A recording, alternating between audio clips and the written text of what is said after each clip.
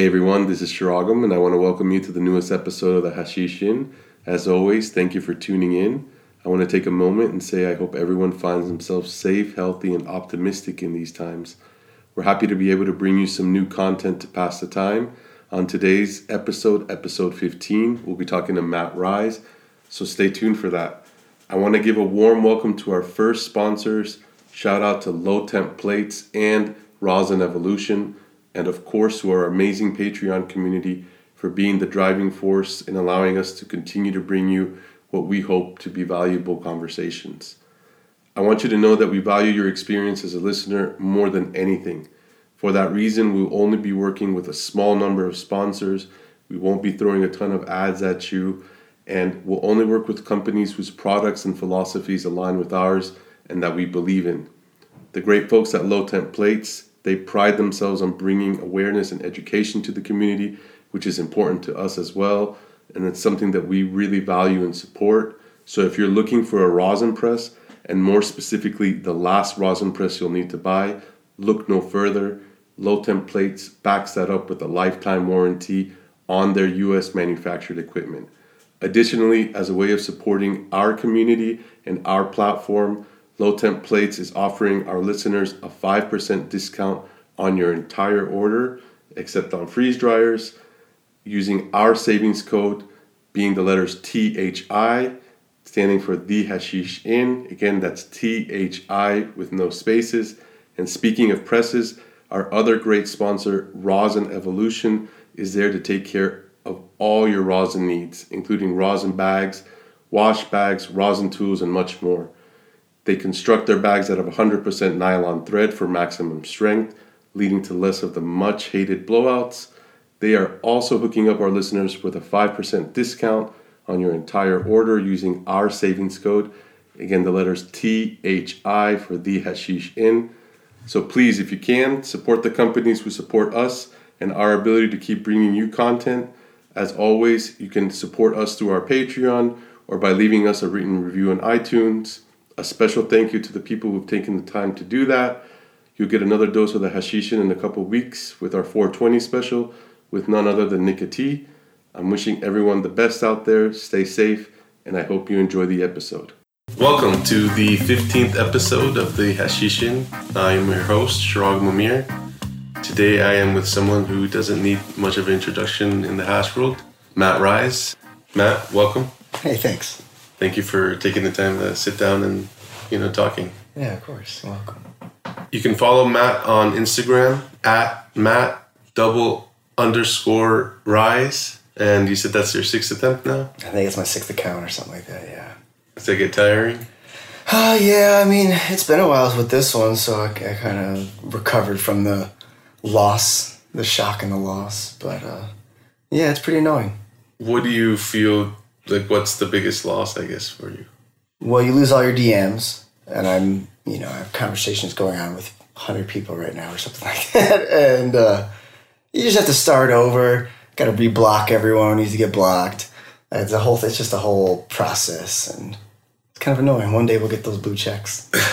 So, through your social media, I've seen that you've been in Oregon lately, yep. And you've been at the beach and at the rivers and hanging out.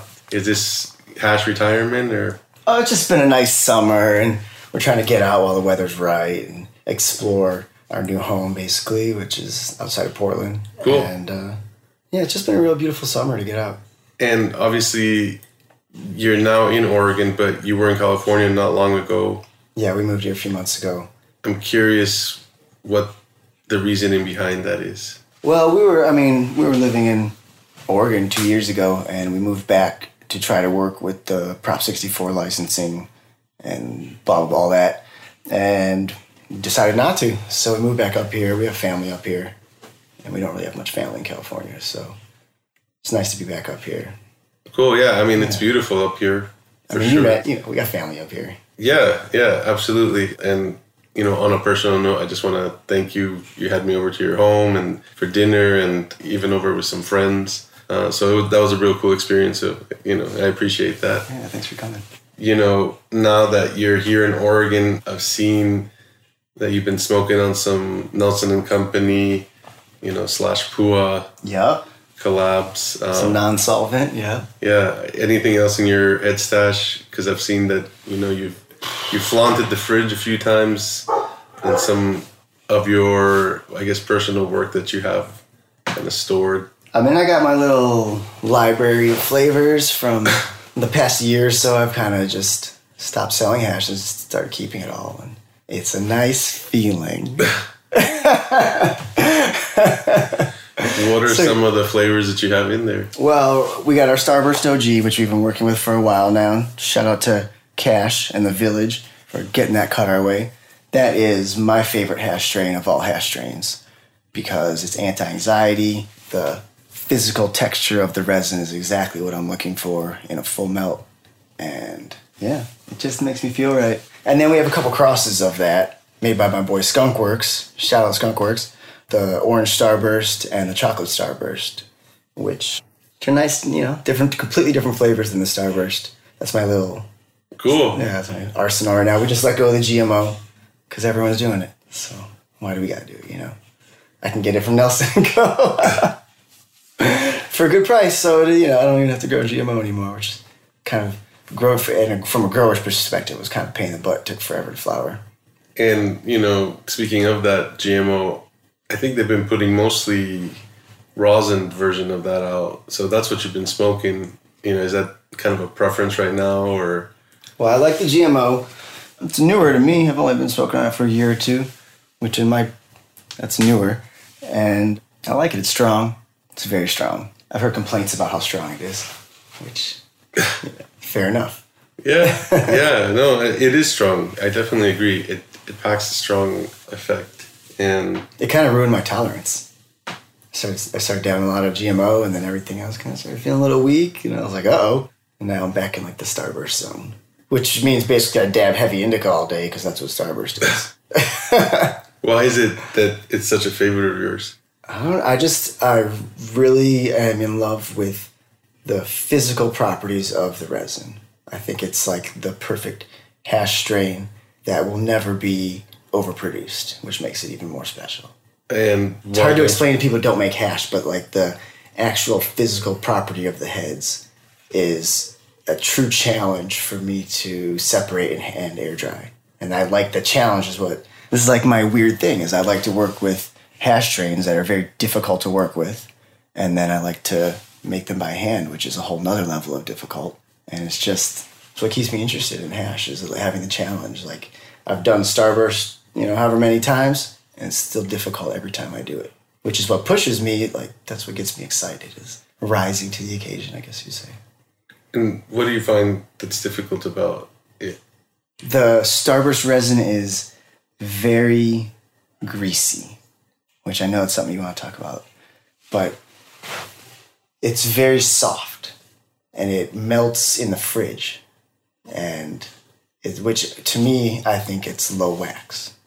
And that makes it, in my opinion, better than something like GMO or these other white hash strains that I think are waxy. And so that's how. It's a very high oil trichome head, I think, in my opinion. So you think there's more... More oil, less wax. Okay. Which makes it very difficult to work with. It makes it lower yield. Right. It makes it something that is easier to mess up. You have to be very specific with it so that it doesn't. But if you are, it's your favorite. Yeah, it's my favorite when you do it perfectly. It's my favorite. I think it's the truest anti-anxiety, relaxing, full melt strain that I've found. And... Because I'm limited to full melt strains. Right. So I'm working with, a handful of genetics instead of the entire cannabis genome. Yeah. And to a certain degree, the genetics that you're running now are kind of starting to become almost like old school. Yeah, Starburst has been around for a long time, and it's from old school, or it's Old Bubba and Fire OG, which are both old. And then, our crosses of it are kind of newer, but it's, I stick with what I like. Right. Yeah. Cool. On another note, I know you're definitely working on CBD right now.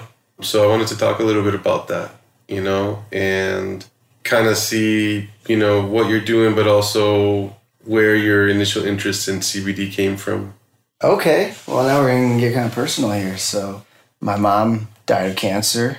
She didn't get to use cannabis medicine because she was doing some experimental trial and they were drug testing her. And it was pretty brutal to watch. And then, after that, I went full time into the cannabis industry. And I've heard of CBD and that it helped cancer. And so, for 10 years, I've been looking for CBD material. And at first, it was very hard to find.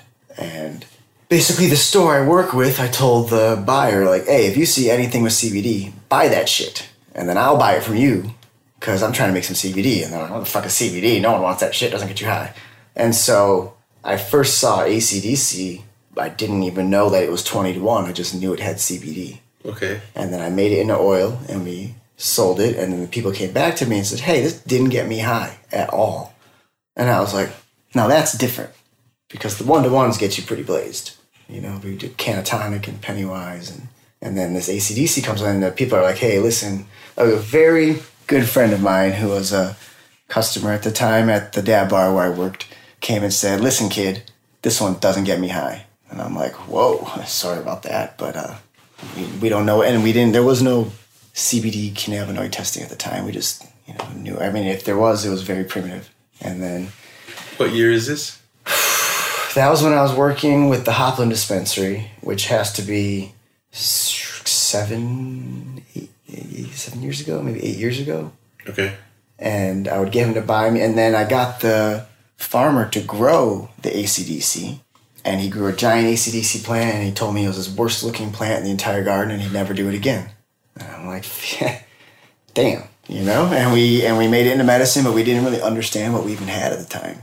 And then I met the Village, and the Village got me the AC/DC cut, kind of as like a grow this, because it's the worst growing plant I've ever grown. It's frail and thin, and it doesn't like wind, and it doesn't like sun, and it doesn't. So it's just the most sensitive, fragile plant we've ever grown. And he's like, hey, here you go, grow these. You want to do CBD? Here you go. Because we all wanted CBD, but no one wanted to grow it. Right. Because we all knew it was such a pain. So then I just started growing it. And my first crop was pretty rough because I didn't know I needed shade cloth and it didn't like water. And it's just like all these weird things that are counterintuitive. So we started growing the AC/DC, and my first real drops of it, I made everything into live resin because this is like probably 6 or 7 years ago then. Okay. Made everything into live resin. No one knew what live resin was, and no one wanted it. And I got a bunch of it back from the store. And that's when I was like, okay, nobody wants to dab this stuff. It was some of the terpiest dabs I ever made. The Pennywise live resin, it was crazy. But no one knew what CBD was, let alone what live resin was. And it was like way ahead of the time, and that's like... Right. It's funny, like looking back, it's pretty funny. We were trying to do CBD live resin when no one really knew what either were. But I thought it was cool. My friends, my glassblower, we thought it was the best thing in the world. Right. So I was like, I thought it tasted like Tootsie Rolls. And anyways. Why do you think it, was not popular? The stores didn't know what they had or what it was or what it did, and neither did we. We were still figuring it out. We dabbed it. We were just dabbing CBD live resin, like, whoa, my body's tingling. This is amazing. And the live resin was being made with? With butane. Okay. And you call it live, and that's kind of a term that's still used. Live resin from fresh, frozen material instead of dried material. Right. So, it would be similar to, I guess, prepping material for a wash. For hash, yeah, similar. Yeah. Exactly. Is that a practice that you had picked up from making hash? Oh, man. Why did I start doing fresh? I definitely did dry it first, and then we switched to fresh at some point, and once I figured out how to do it, I was just like, why would I ever dry material again? Just to dry out the terps? What's more drying material? And I had freezers. It was just too easy. I had freezers. I knew how to do it already, Right. And I was just, I was like, terps. Yeah. More terps, the better. Right. So the live resin doesn't work, and then what do you do? I mean, I got a little bit of returns from the store, which is my only returns I've ever had in my entire career. And I was like, all right, I got to rethink this CBD thing. People don't want to dab it, and the people who are hit me up about CBD don't dab or smoke, and they're terrified of cannabis in general. And that's when I was like, we gotta find a way to dilute the potency to a controlled dose that people can take and it won't get them high. And that's when we started making the capsules. And it was like the side project that no one wanted to do, you know, because it's just making capsules really makes your brain go funny, your eyes cross and your brain go funny. Right. And it was like, people need this. One of my big influences was Evolution Extracts. He was one of the first CBD patients that was like a serious CBD patient that I knew.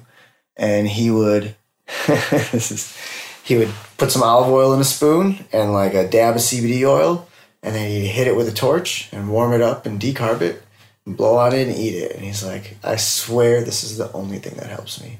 And I was like, you wouldn't go through all that if you weren't telling the truth, you know? And I started, you know, like, and he'd tell me, you have to eat it. Right. You have to eat it, and you have to eat a lot. So he'd tell me a little bit's not going to do it. And that was like some of my first advice about CBD was from Evolution. And, we started making the caps, and again, the caps are made how? Like the extraction? Back then we were doing BHO. Okay. Now we're doing CO2. Well, we're not personal, but we're buying CO2. Right. And I feel like that's the cleanest, in a way, crude oil, which I'm using the word crude in a good way because it has all the cannabinoids in it. And I get to decarb it, which means it's not 100% decarbed, which I think is too much. And I'm curious about, the material that's coming from. Well, we work with a really nice farm right now. Just one. He's a super good guy. I haven't put his name out there yet because as soon as I do, everyone and their mom is going to hit him up and try to get my material from me, and that's just the life we live. And he makes some of the dankest CBD flower that we've seen so far. And because of this new CBD flower market, we're paying a good amount of money for flower because I don't want biomass. And biomass is a whole other conversation, but what that really means is just everything above ground. And I don't want that. I want nice nugs. I don't want stems. I don't, I've always believed that the flowers produce a better extract than the trim. And people have argued with that, but that's how I believe, and I believe that 100%. And so I want to make my caps from as little trim as possible. So we're basically buying the same flowers that people buy in eighth jars, and then we're getting that extracted, and that's how we make a CO2 hemp oil that's not gross. Right. It's because it's from good flowers. And this farmer makes very resinous flowers. We get real good yields off his flower. That's what happens when you remove all the leaf and the stem and all the garbage. You get a good yield and a quality product. And that's just, I've taken that from the cannabis industry over the hemp industry. And it's definitely changing. The price of hemp flower used to be cheap, and now with everyone smoking hemp flower, the price has gone up. It just is what it is, Do you feel like the quality of the hemp has also gone up, though? Well, that's a very good question. I feel like because of the new hemp market where people are smoking pre-eighth jars of hemp flower, there is now an incentive to grow higher quality flower. Like my friends you visited today, people weren't growing hemp flower under plastic because it's just too expensive. They're growing it out in the field, which is how 99% of hemp is grown, just in fields, rained on, snowed on, whatever your climate is. But, you saw testament today, people growing hemp the way that I would grow high-end cannabis. Yeah, shout out to the chillers only. Yeah. So I can't say that I've seen hemp flower that look as good as, the best cannabis flower, but they're working on it. They're trying to get there because the price of hemp flower wholesale has gone up. So there's incentive to grow higher quality.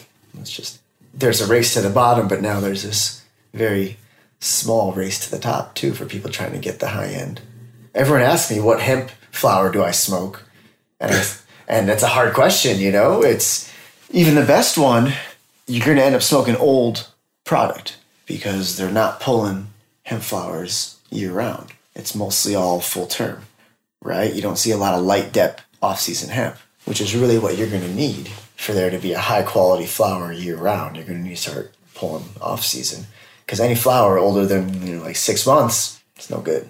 My opinion, I'm going to get blown up for this, but that's all right. Don't smoke old flowers, fam. Speaking on CBD, you started with the live resin, you moved on to the caps, and then now you're making a few other products. Making some balm and some lotion, and we start doing what we do and what we love and what we believe in, which is the caps. Like, I've seen those change so many people's life. But I get a lot of requests for other things. So we take quite a bit of time, and we try to make what people want. We still haven't made the carts. I'm feeling very weary about carts right now. With everything that's going on, I just don't know if I want to be a part of that. And people, are demanding, please, we need something that's, portable and discreet. And then we'll see. I'm waiting to figure out what happens with the carts. Right now, I feel like it's very untested. Doesn't have this 100-year history like smoking flower and hash. And we're just starting to see the fallout from it. I'm concerned. Yeah, I mean... I love puffing on carts on the road and in public, and I'll do it too. Yeah, I mean, I think if you have the ability to be patient about it, it's not a bad thing. Yeah. Speaking on changing people's lives, I know you were involved or are involved with a project called Waldo on Weed, which has turned, I guess, into a documentary. Yeah, they made a pretty serious documentary about it. And so I wanted to, ask you what your role was in that and, to tell the audience a little bit about that story. Okay, so this is in the movie too, but I don't know how many years ago it was now. It had to be he's 5, so it had to be about 5 years ago. Someone hits me up with a picture of a baby with this story basically saying he started chemo today and he's dying from the chemo. He won't eat and he won't feed and he won't poop and he has more chemo to do and we think our baby's gonna die. And I told him I make this CBD oil, but it's at the store already and I can't mail it to you because I don't know you. And it was Jerry Bucket. And I'm like, I don't know you, guy, but it's at the store. I made it, I extracted it. It's clean. I can promise you it's clean. I grew this shit. And they jumped on an airplane and flew to California and got it. And then they sent me another picture, and this is basically 30 minutes after he took the oil, he was breastfeeding. And they're like, dude, you saved his fucking life. He's already ate and pooped and all the stuff that he wasn't doing before the CBD oil. And it was cool because I coach him through decarbing it and diluting it, and it was just a little vial of raw CBD oil, and so they had to do the work and cook it and all, and right, and then he was cancer free, and then they sent me a message a year and a half later, and they're like, cancer's back. I'm like, fuck. Well, here we go again, and then we started the CBD oil up, and eventually I end up meeting them and spending good time with them, and now I feel like they're extended family, and Waldo's really a special kid, and it's pretty cool how it all went down and brought us all together, and now they're some of my best friends, and Waldo's healthy and huge and and all that. It's pretty crazy because when I started doing it, I never really thought too far ahead about where this is going to lead. I was just like, I need to do this because my fucking mom died and there wasn't any CBD available when she had cancer. So I'm going to make this for other people. And then one by one, I started hearing from people, and it was pretty extreme. This guy's probably not going to like me saying this, but one guy told me basically I moved across the country so I could have reliable access to your CBD and your hash, because I was basically paying someone to go across he was too sick to travel, paying someone to go across the country, get it for him, and bring it to him, and the guy ripped him off. And he's like, you know what? Fuck it. I'm too sick for this shit. I'm moving to California. And that's when I was like, holy moly, this is serious. Well, I better grow more CBD. Because, I was just doing a couple plants. I started one plant, and then I would do 3 plants. And, we're limited by plant count in California under the medical system. So I could only do so many plants. And I was trying to grow hash. And I was trying to, pheno hunt. I had so many things going on all at once. It was just pretty crazy. Back in those days, I would wake up at 8 a.m. and I made hash and I made oil and I grew and I packaged. And between 8 a.m. and midnight, I had a timer that would go every 15 minutes to cycle me between my different tasks that I had to do to make it through. I would do 4 extractions, 1 wash, a grate, and water the plants or something like that. And it took, from 8 a.m. to midnight to do all that. Yeah. And outside of that, I'm sure that takes discipline as well. And then after a little while, and then I started working at the Dab Bar in Hopland, which was that was really cool. It was grueling. I had to drive over an hour to get there, and I had all this other stuff I should have been doing. But it was really cool because I got to hang out with all my customers and patients, and I use those terms kind of interchangeably, And the CBD people would come in and talk to me, and the hash people, and I got to meet all sorts of. It was really cool. We had a dab bar before anyone really thought about having a dab bar, and it doesn't exist anymore. But at the time, it was like very progressive and cool, and right. I would just go there just to meet. Everyone wanted to ask me questions and be like, "What?" Because Shatter was new and Ice Wax was new, and everyone wanted to know what the hell was going on. This is also, like you said, about 6 or 7 years ago. Yeah. And up in Hopland, maybe 7, 8 or something.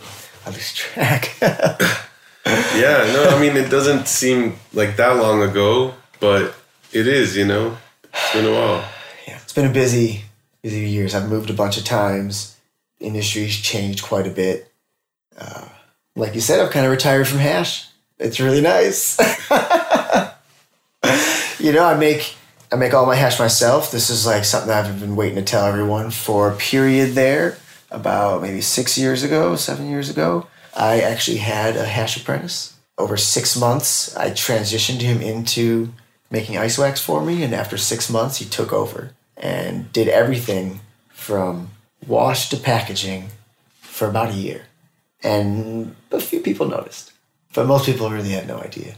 And he's really the only full-time employee I ever had. Skunk Works, shout out, you're fucking kick-ass, man. He kicked ass, that guy. And it was cool, some weird shit, but I feel like because of our histories, we were both physically predisposed to microplaning hash because he played violin and I rock climbed. So we both had weird, fast, strong hands, which helped you microplaning. Interesting. And especially the violin, I could see that really translating to the microplaning well. And he's one of the few people I'm really proud of his microplaning. And yeah, anyways. Yeah, no, that's interesting. I never heard about the correlation of hand strength. Yeah, I mean, it's a physical process. It's grueling. If you're trying to do it on any kind of scale, it's absolutely grueling. To move your hands as fast as you can with a little bit of pressure for hours. And it's repetitive and it's stress. And he really helped me out. And that's he took that over so that I could focus on the garden, making oil, making caps, making roll-ups. I had so many freaking jobs that it was just to find someone who, he took the time over 6 months to really learn how to replicate what I do. He started microplaning the lower grades, worked his way up to microplaning the 90 and the one, And it was such a relief to find. So finding someone to help you who's rock solid these days is so hard. Anyway, so that was, and then I had another buddy who helped me in the garden because we built a cold frame and we built hoops and we leveled. And the Rize Ranch story is that I built a cold frame and a hoop, and I had some full sun plants in the middle of an old permaculture garden, no-till permaculture garden that had no vehicular access. So everything had to be carried in through a little skinny dirt trail. And because it was in the middle of a giant no-till situation, there's very little dust. And that is what I truly felt like what made my hash special, was that it was in the middle of this green, lush field it was an old garden, basically. Right. That I transitioned into a cannabis garden without tilling or breaking land or bringing in trucks or power equipment. Everyone loves whipping around in their trucks and their ATVs, but all that puts out dust. So every brick we carried in by hand, every bag of soil we carried in by hand. We did about 300 wheelbarrow trips of soil. That's how we built the garden up. And it was a shit ton of work and it took forever, but it took years. But because of that, it was a very low dust situation.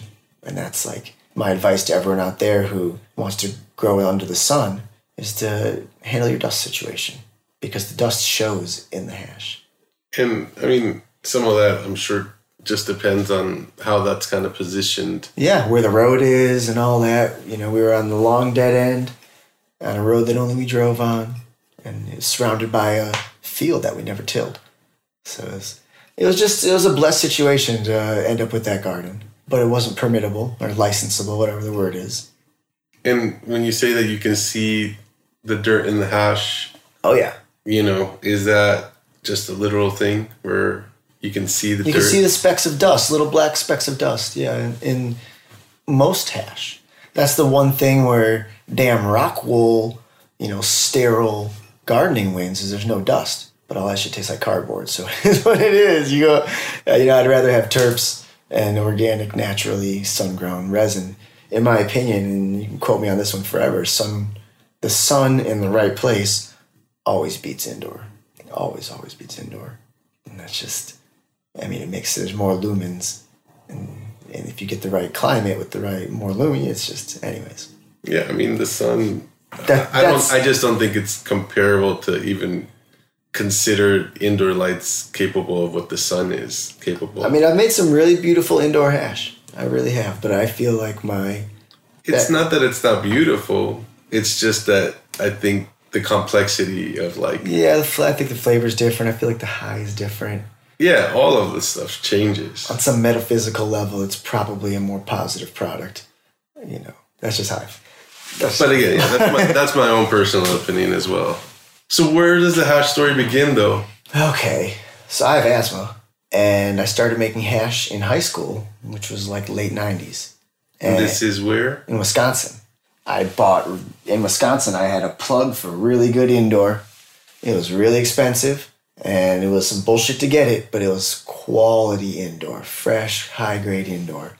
And I would pull every little leaf off everything, every little untrimmed, unperfectly, and I would hash that, and then little buds, I would hash those, just dry sift in a little box. Because even back then, I could only take a few bong rips a day, and then my asthma would be triggered. So I would space those few bong rips out. But I'm like, damn, I want to smoke more weed than this. But my lungs aren't letting me. What am I going to do? Started making hash. And my mom was like, and I just put it on top of flour and smoke it. And my mom was like, that's not how you smoke hash. Get a glass jar and a pin. So I got the glass jar and the pin. And I'm like, this is whack. There's got to be a better way to smoke hash than this. So I went back to putting it on top of flour. And, back then it was I would buy an ounce. And trim every little bud and then hash a little bit of trim I got, So it wasn't a lot. And I cherished and, hoarded every little hit of hash I got, and I didn't share it with anyone. Because, fuck you don't have asthma. You can see. I was like, here's a bong rip of some dank-ass weed. $350 an ounce. You can smoke that all day, but you don't get to smoke my hash, buddy. And they're like, that looks good. I'm like, yeah, it does. And I would notice some shit would melt, and some shit wouldn't. And I'm like, that's weird. And I remember telling my mom, hey, Mom, what about this, hash that melts to nothing? She's like, I don't even know what you're talking about. That's not the hash I smoked. So actually tying those two things together, talk about this glass and pin system, you said? So old school hash, you get a glass jar and a pin, and you pull the point, and you put a little thing of hash on it. You light it on fire, blow it out, and it just kind of slowly embers. And the jar fills with hash, and you can, put a straw in there. Yeah. And that's how my mom told me, that's how people smoke hash. And I'm like, all right, well, whatever you say, I'll try it. And I'm like, this kind of works. It tastes weird. I didn't like the hash didn't taste right to me. I don't know. So I kind of abandoned that. And then I would just put it on top of flour and, and smoke the flour. And I did that for years and years and years. Just a lot of times I put the hash in the flour and then throw the flour out and just put more hash in it. And I would just burn the hash. And then in college, I kind of graduated from ounces to packs. And then I would keef them. Just we would get beasters. Yeah, we'd get beasters. And if the beasters looked really good and it wasn't keefed already, because a lot of times that shit was, I would just take it and very gently try to get 2 or 3 grams off the pound. And then I had my little head smoke. That's and then funny. And then me and my boys, I'd share it with them. Yeah. You know what I mean? We had a little kind of a skimming, but we had on a microscopic level. We had we had a little collective going back then of sorts. Yeah. And we basically brought the $40 eighth to school, which was unheard of.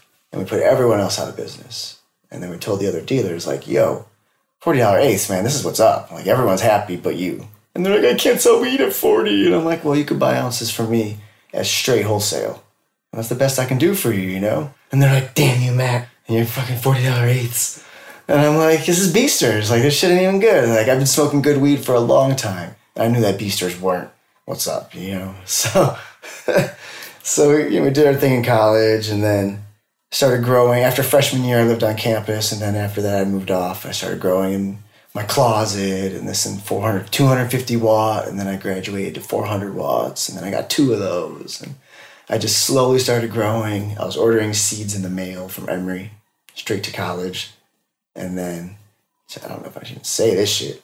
Basically, the college I went to, everyone that works there is a student. So I would just be like, yo, homie who works in the post office box, I'm getting a fucking package from Canada today. Make sure that shit gets to me quick, because I don't want anyone else to know, you know, your boss or whoever to know about that shit. So I was ordering really like high quality blueberry Northern Lights. It was called Big Blue. That's like what I decided I wanted to grow. I have no idea how I came to that decision, but that's what I did. I started growing Big Blue and all that. And this is also in Wisconsin? No, this was in North Carolina. I went to school in Asheville, North Carolina. And I started growing my little flavors, I was doing like Mazar, and like this is all old school. This was like early 2000s. Yeah. And what's his seed bank called again? It was Mark Emery. He's like the famous seed guy. He got busted and went to jail for that shit. But he sold seeds to, you know, he had a huge catalog. Yeah, he still does, yeah. Shout out Mark. And like my first crop was some of the dankest weed I've ever seen. And I just grew organic and I just treated him well. And by that point, I'd already grown in my closet in high school. So I kind of knew what was up a little, but like. And how did you have, like, I guess, knowledge? High Times Magazine. My grandma and mom both raised me to garden. They worked in their gardens, so I kind of knew about plants in general. And then good old High Times magazines for kids to read, you know. I was the kid reading that shit. And got some seeds out of some really, back in my day, the only dank weed was AK-47 and like bubble gum. And that was like, that's what our indoor guy had back in the 90s. And then something big happened and ChemDog came. And he's like, listen, I'm never growing that other shit again. This ChemDog is the next big thing. It's going to change weed. And he didn't call it ChemDog. He just called it Chem. The dog part I learned later. And he's like, this ChemDog's stronger than anything I've ever grown before. And the prices just went up. And it's like, okay. And I smoked something that like made me feel sick. Little high school Matt smoking some Chem. He said it's called Chem because it likes to be grown with chemicals. And I'm like, oh, fuck, this guy's poisoning me for sure. But what are you going to do? That was my guy, man. That's all it was. And it was the strongest weed I've ever seen. I remember we would get an ounce of it and open it up. And I lived in a townhome at the time. And I guarantee that people on both sides of that townhouse could smell that shit through the walls. It was so dank. And I was just a kid in high school. What year was this? Just I like to give. This is like 98, 99, somewhere in there. That's when the ChemDogs showed up, and that's like historically when it showed up. And I'm from the Midwest. It's like it all makes sense. Right. It all makes sense. And then I went to school and was growing there, growing in my closets. I got sent home from microbiology one day because it was like the day before harvest, and I kept my clothes in the closet, but the other half of the closet was my grow. And the TA was like, dude, you smell way too strong. You just gotta go. Like, you smell great, but you smell way too strong. And the teacher asked me to ask you to leave, and it's like, oh shit, I'm about to harvest like tonight. Sorry about that. I gotta wash all my clothes. And that's just the life we're living, you know. I went to hippie college, so it was chill. That's funny, man. And then, I guess, at what point did you decide to move out to California? Okay, so I got suspended from college. People don't know this. After my junior year for a bunch of international weed crimes.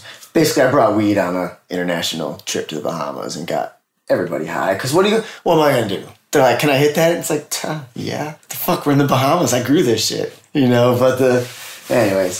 So they suspended me for a semester, and I was like, fuck school. I got everything I need out of this education. I'm going to go grow weed on the West Coast. I want to take another opportunity to thank our Patreon community for their continued support and for allowing us to produce episode 15. We're thankful for each and every one of you. I wanted to also give a special shout out to some of our biggest contributors, including Garrett and Daniel from Connecticut, Kevin from Lifted and Dina, Kyle the Full Melt Fiend, Jensen aka Alkaline Mango, Hashmakers Union 73, David from Totem Solventless in California, the homies from Mission Melts in Massachusetts, Burp and Terps in Washington, Jendo 420, whose interview's coming up in May, and Morgan and Garrett from California. We thank each and every one of you for your support. Now back to the episode. And I moved to the West Coast just like that. And it was hard. Like, it took 6 weeks to find a place to live and ended up having to move to a town that I wasn't planning to move to. And it was just hard knocks because they took one look at me and they're like, this dude's a grower. And they would tell me, like, you look like a grower. What was I, like 22-year-old Matt at that point. And they're like, you look like we rented you, but you look like a grower. And it's like, fuck. I do. No hiding it. I've been doing it for years already. You know what I mean? It's in my soul. It's on my face. And at what point did you kind of, I guess, find a more like stable situation? Well, I moved to the West Coast, started working in the restaurant industry, kind of lived that double life for a while. Was growing at home and working full time. And I'd be like, have to tell my boss, like, oh shit, my landlord wants to come inspect. I got to break down my whole grow room and put it in a moving truck. Like, I need a half a day off. And they're like, fuck, again? And it's like, every 11 months I got to deal with this shit. So I lived that life for a while. The moving right before the landlord came to look and just bouncing on that house and going to the next house and doing that life. And then I moved to California, and that's about when my mom passed away. And so I had to leave California, go do family stuff. Made it back out. I was pretty wrecked. So I just spent some time as a trimmigrant in Mendo, just like checking out the scene. Did that. Went and worked with my homies in Sonoma County. They sent me up to Trinity and Humboldt. So I kind of like worked the whole NorCal circuit just to like try to figure out where I want to be. And I realized I want to be in Sonoma County because there's I don't want to say anything negative, but I realized I want to be in Sonoma County. That is a really beautiful place. The quality of the cannabis there was higher than I was finding anywhere else. And that's where I want to be. And so I ended up staying there. I got a job as a chef, and I was doing the whole double life thing. It was like, that restaurant was beyond its time too. We were doing like vegetarian, seafood only, so it was like no real meat. Everything was sourced within 30 miles. It was like way too healthy and hippie and all that. And that place ended up closing and owing me a bunch of paychecks because I was a chef. And when you're the chef, you're the first one to not cash your paycheck. And so I was like, you know what? Fuck the fucking restaurant industry. That was fun and all and, rewarding and artistic, but I'm going to go work in the weed industry because this is what I really love. And I got a job as a bud tender at a dispensary. And I learned a shit ton there, to be honest. People are always like, oh, bud tenders. I learned so much by being in the back room and just seeing how purchasing worked, how sales worked.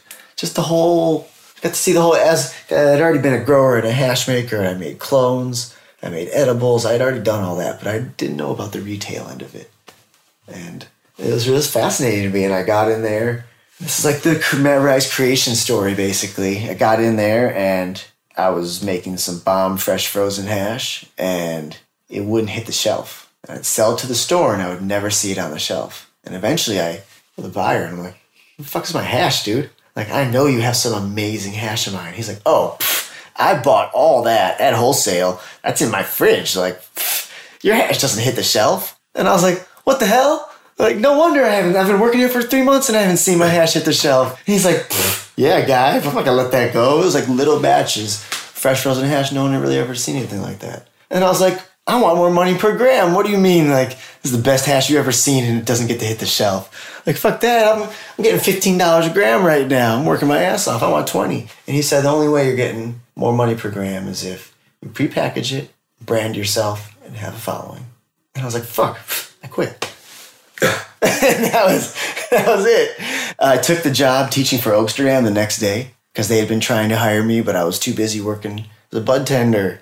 So took the job working for Oaksterdam. They paid 20 times what the freaking dispensary paid. So I started teaching, which was really a really cool experience. I got to like find my voice by standing in front of big crowds of people who are twice my age and trying to teach them about making hash and growing weed, making edibles and all that. And then this is a really funny story. There was one guy who I worked with, and he grew amazing weed. And he only worked 1 day a week, and he showed up whenever he wanted. And I was like, who the fuck is this guy? What? And I wanted to work for him because I was like, this guy is the fucking shit. This is the coolest guy I ever met. His weed's amazing. His hash is amazing. Shows up one day a week. Everyone loves this guy. And he does 4 hours late. No one cares. Like, who is this guy? And I went and waited. I just hung out at the Whole Foods in his town until I bumped into him. It took like 3 days because it's like the center of that town. And he's like, hey. And I'm like, yo. I've been waiting. I was hoping I'd run into you. Do you got any trim work? And he's like, I'm real selective about who I let trim for me, but I'll give you a shot. And I got in and I got on his trim team and I made it past. You know, it's hard being a dude trying to get a job trimming. Just, I don't think I need to explain that. So I made it onto basically the dankest farmer I knew trim team, and he wouldn't let me take the trim because he made his own hash. And so I'd show up to trim with my hash, and he'd be like, what the fuck is that? And I'd be like, this is water hash, bro. And he's like, yo, mine doesn't look like that. And I'd be like, please let me buy your trim. I will pay you money for your trim. And he's like, I make hash. I like making hash. And so after like a while of him being like, yo, can I get a dab of that hash? And I'm like, he's like, all right, you can make my hash, but I want some product back. And so I started, at that point, I started working for him and his partner, and they were harvesting every week, and they were trimming fresh because their turnaround was so quick. And I got fresh trim every week. And like the real story is that my tech wasn't good enough to dry the hash so that I'd be happy with it. It would all cake fast. And I was like, I need to change something up. This fucking Bubble Man tech is some bullshit. I need to figure this sieve is not working. This knife is not working. I need to figure out a way to separate this hash better so that it will dry better, because I know I could do a better job. And then I basically went to my roll kit, which is what chefs call their knives, and I had my microplate in there. And I was like, you know what? Fucking try this thing. And I tried it, and it kind of worked. And I was like, you know what? Let me go get a new one that's actually sharp, because I've worn this thing out in the kitchen. Let me get a new one and see if this actually works. And I did it, and it kind of worked. And I was like, you know, all these fucking light bulbs going off in my head. Like, I'm going to make a new way to hand separate hash and dry it. And I can already tell just from looking at it that it's a finer separation, especially for fresh frozen. That was the thing. I was doing fresh frozen, which is very difficult to work with. It's much harder to separate because it has such high terpene levels. So it's curious to me that you wanted to work with this guy's material because it was good, but his hash... I could see looking at his hash that it could be amazing. And so what's the difference? The color. What's the difference between his tech and your tech that was making water, that difference? Moisture. It's really hard to get the water out of hash in an air drying environment. You have to get really good separation. You have to have the right parameters in your environment. It ends up taking quite a bit of control and perfectionism, and not everybody feels that way about hash. Back then, the top price for hash was $15 a gram. So there's no incentive for you to spend all this time and money making it better when the max out price was $15. So I had to create a new market for high-end hash because there was none. And that's that was the whole Matt Rize ice wax. Basically, I went on the forums and started posting it, and you could tell by I bought a $300 Nikon so I could get decent pictures, because cell phone cameras weren't really a thing back then. Yeah, it's true. They were terrible. And I bought a $300 Nikon because I was just, that's my budget. And started taking pictures of some of the fresh frozen sour and OG. And then I started washing my garden, my indoor, like the flowers. And that was the first time I really got to work with fresh frozen flowers, was my own garden.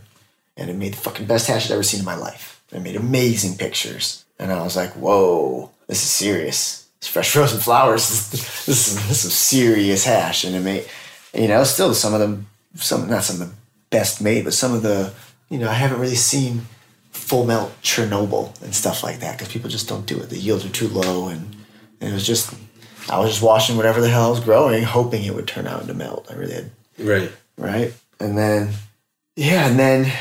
What are some other strains outside of the Chernobyl that you were working with at the time? Back then I was growing a bunch of TGA, and I was growing Blue Dream. I did a crop of Blue Dream, and I was growing Sour Diesel, because Blue Dream and Sour Diesel were the two main strains. They kind of still are in a lot of ways. And then I was growing TGA seeds from Sub, because that was the seeds I could get from the store.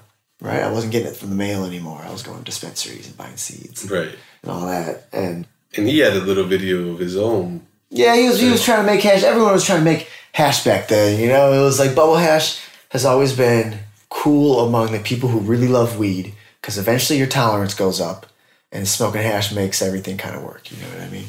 So everyone loves hash when you get real deep into weed. So outside of you, I guess, experimenting with it, you hadn't heard of anybody else using the microplane to break down the material? No, I never heard of that. Never seen that anywhere. It was in my kit with my knives. Basically, I would sieve it, and if I didn't like the way it fell, I'd go back in with a knife and try to further separate it. Right. And I was like, this doesn't make sense. There's got to be a better way to do this. What am I trying to do here? What's a better approach to this? Let me try this tool that I already own. And it kind of worked, like I said. And then I'm like, let me get a new one to see if give it a fair shot. You know what I mean? Yeah. Because they wear down. And then basically the real thing was those two farmers I worked with switched from growing jack to sour. And all of a sudden the hash got really good and really pretty. And I was like, oh, sour diesel. Okay, I like you. I like this. And then, because they were harvesting like every week, twice a week sometimes. And then fall was just crazy. It cropped over, So I had a lot of material. I just always had fresh frozen material in the freezer anytime I had. So basically I would go trim all day. And then I'd get home like 7 or 8. And then I'd start making hash until like midnight, 1 or 2. Then I'd go to bed and I'd wake up and go back and trim. And that was like the only time I had to squeeze in hash making was late at night. Right. Which is when I got into the whole I need to work when it's cold. It makes total sense. It's like I'm already working at night. And I've noticed how much easier it is when everything's cold. Why don't I take this to another level and start working in cold rooms instead of waiting for nighttime to work? Right? Like a grown-up. I want to take control of the situation and then I can work whenever I have time. It doesn't really matter what the weather's like. Again, was the cold something that was relatively new at the time? Like, did people know that working in cold helped? I think they probably knew because the thing is I worked at that dispensary and like most of the dudes that worked there were hash heads and made hash and sold hash to the store. And so we kind of all shared tech with each other. And there were guys back then doing really high grade full melt dry sift. And then there were us doing the bubble. And it was like, we're all a bunch of hash heads and we're all kind of sharing tech. But then again, everyone in the hash world's really like secretive about what they're doing. So it was like a weird like feeling each other out process and kind of sharing what you felt comfortable sharing. And then the guy who made shitty hash was like, oh, this is how I do everything. I bake it in the oven until it's dry. And it's like, oh, no wonder you don't mind telling us how you know what I mean? Oh, that guy. He's a good guy.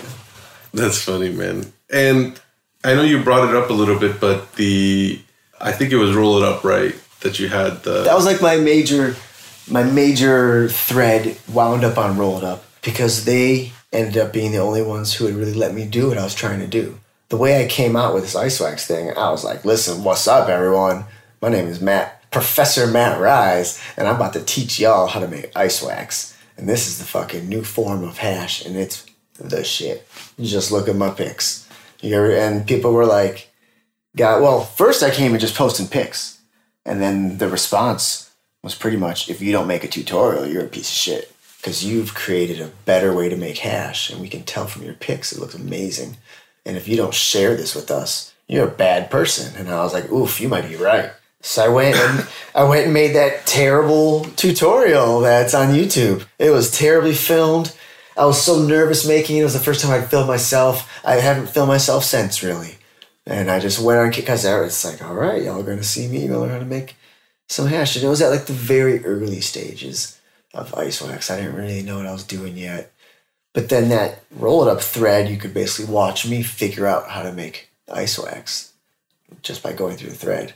And that's what I think like the real value is like reading through it to see watching me discover how to make this so you don't have to go through the damn mistakes yourself.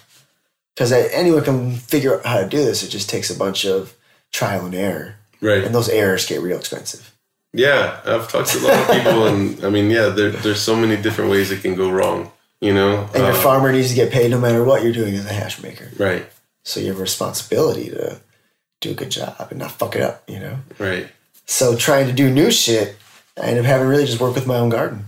And that's like how I pioneered the microplanting. It was just messing around with my own resin, because if it didn't turn out good or whatever, I'm just going to keep it and smoke it. And speaking on your own garden, I know you used to use the phrase beyond organic. Can you get a little bit into what that term meant and why you use it? Well, the term organic is owned. It's owned by the USDA and defined as like 86% organic, I believe. And to me, that's not what we're trying to do. Like, and a paid for organic certification on a product doesn't make it good enough for me to use.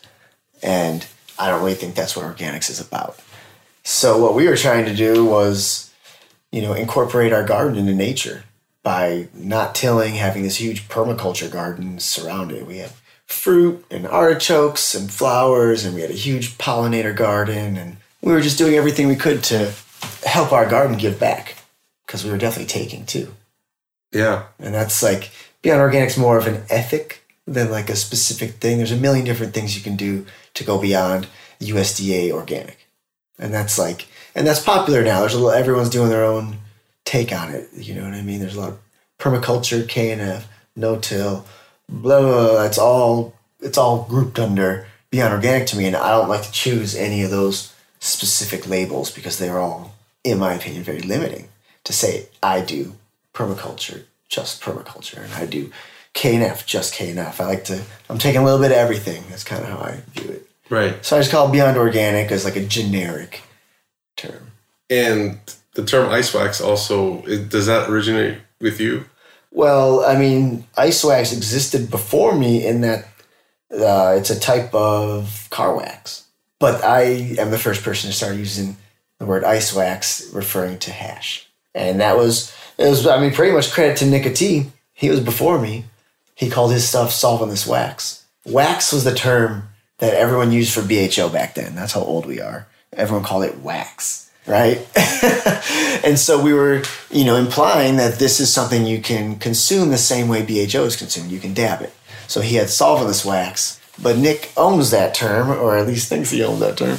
So I came up with something of my own, which is ice wax. It was short. It was easy to say, kind of flowed off the mouth. Actually, my buddy who worked for the cannabis testing lab back then came up with the term just in a phone conversation. We were joking around about, I got to come up with a new term. Solventless wax is too long. Let's come up with something shorter. You got any ideas? And he's like, ice wax. And I'm like, oh, that's perfect. I'm doing that. That's perfect. It's short, to the point. Ice is really, for me and the way I make hash, the ice is a very important part of it. I don't just buy store-bought regular ice. It's like a whole other ethic thing that I do. So to me, like, putting the word ice in it was important. It was like, hey, even back then I was making my own ice. And that, it's a lot of work when you can just buy it in bags. Right. And let's talk about that, since it's so important to you. Why is it so important to you, and what are you doing, by making homemade ice? So, come from the restaurant industry, my background. Seen a lot of ice makers, a lot of ice machines, some good ones, some not so good ones. I've done a lot of reading about the ice industry and buying ice at stores, and I basically came to the conclusion that it's not 100% safe, and I can't be sure, especially the way I've been living remotely. So I'm just going to start making my own ice, because I know it can be clean. And I bought a freezer just for making cubes, and then I bought an ice machine for making small ice, because they have different purposes. And I also live remote, so it was really nice to not have to drive to town to get ice.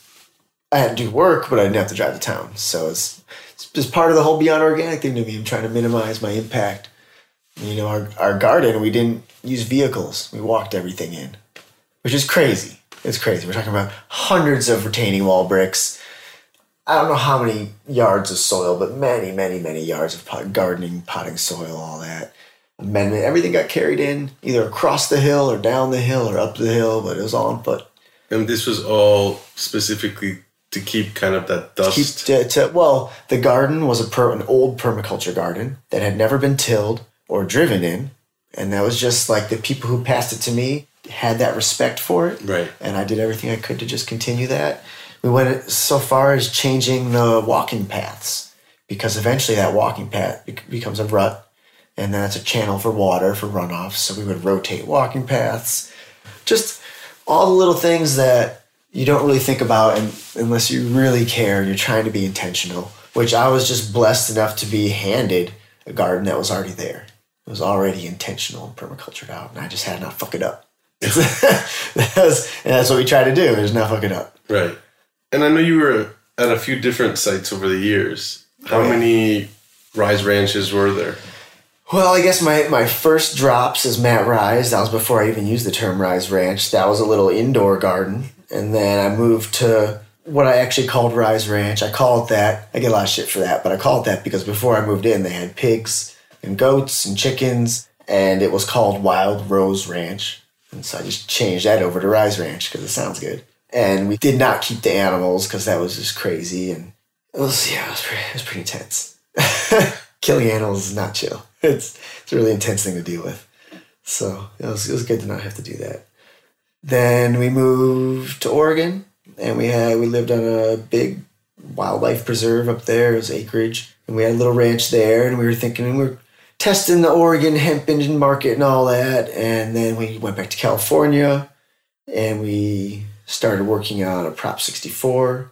And basically we got into that, and our accountant was like, don't do this. And I'm going to tell this to all you people out here and tell you what my accountant told me is participating in the Prop 64 market is condoning it. And the level of taxation that they've put on this industry is not worth condoning. So we made the conscientious choice to walk away. I can't support them doing this to my people, basically. They've made it so it's not worth doing unless you sell out to some giant conglomerate. And I mean, I give my peers a lot of shit, but I also love them. And I feel for them, and I see all the pain that they're going through from the loss of the Prop 215 market. And I can't be on the wrong side of that. I feel like history will clearly show that Prop 64 screwed over a lot of people. And it wasn't just. The taxation that they've put out is not fair. And it's something that I can't, by paying into it and being a part of it, you are supporting it and condoning it. You are funding the raids on all the FAMs up in the hills, all that. And I get into big arguments. I've had people try to tell me like, oh, you can change it from within. Yeah, bullshit. I won't hold my breath for that to happen because it's not going to work like that. It's not going to get changed from within. So we made the choice to walk away, which was a really hard choice. I love California. I love the people that have supported me for the past 10 years. I feel like I owe them. I'm indebted to them. They've let me live this life for 10 years, and they've bought my hash. Anything we make, they bought, except for that one live resin CBD back in the day. But everything else that we made, they bought. And I really appreciate their support. But when it comes down to it, I can't consciously support that system. Right. So we're working in hemp in Oregon, which is in my opinion, it's very fair. It's simple. I feel like they did it right. The only problem is I feel like the hemp in Oregon is screwing over the cannabis industry here because there's giant clouds of pollen floating around this state, and there's nothing you can do about that. That cat is out the bag. It's not going to be undone. Yeah, that's a tough situation. Life finds a way. That's not my quote. That is old science. Life finds. If frogs can change sex, cannabis plants can change sex. So, and I drive past 50-acre hemp fields on I-5. And there's no way, we were talking about this earlier, there's no way they're walking those rows looking for males, looking for intersex plants, looking for hermaphrodite plants, which are all separate issues. There's no way. There's just no way. So, but in a way, you know what I mean? Hemp wins in Oregon. This state needed the commerce. It's a good place to go to grow for distillate. Oh, God, I'm making sure. Switching gears a little, you mentioned it a few times earlier, and it really seems to be the beginning for a lot of the hash makers that I've talked to, and that's BHO. I've been following you for some years now, and, I know for a long time, it seemed like you were big in educating people about BHO, but at the same time, it seemed like you were also kind of against it. Is that fair to say? I won't say I'm against BHO. I'm against open blasting. There's a few people who will argue that's safe, but I don't think that's safe or smart. I don't feel like my chemistry professors would be down with that shit. Did you ever open blast? I never open blasted. I let a fam open blast in my backyard because that's what true fams do. Shout out to my fam. He knows who he is. I love that guy. But no, I never open blasted. I went straight. I saw my homies open blasting. I had my first apprentice. Shout out Griffin. That's way back. He made BHO. And I let him do it once in my backyard. And I was like, nah, dude, we're not doing this shit anymore. I'm buying a closed loop. We're going to learn how to run this shit. You can't be, this is never going to happen again. Like, we're too old for this shit. Let's grow up. Like, closed loops exist. I don't know, we'll find, like, back then there was like 3 people with them. There was 1 or 2 companies that made them. It was Tamizium and then a couple, weirdo tweakers that just welded them together and made them. And that's who I ended up getting one from because the Tamiziums were hell expensive. And basically as a reaction to how dangerous and irresponsible the entire BHO industry was, I started making closed loop oil. Back then, the saying was that closed loops make black oil. And I set out to prove them wrong just to show, and I did. And I did the same way I knew. I was working with this dispensary, and I told the buyer, you buy me the best OG pounds that you see. I don't care what the price is. You get the very best OG, because that's what I like. And if I want BHO, it's going to be a strain that doesn't make hash, which is real OG. I like that real OG. That shit makes me feel great. Everyone in California loves that shit. SoCal loves that shit. And so I would tell him, when you see really high quality OG that you won't pay for because it's out of your price range, you buy it and I'll get it from you. And that's how I would get really good material for my shatter. I would just source it through the dispensary.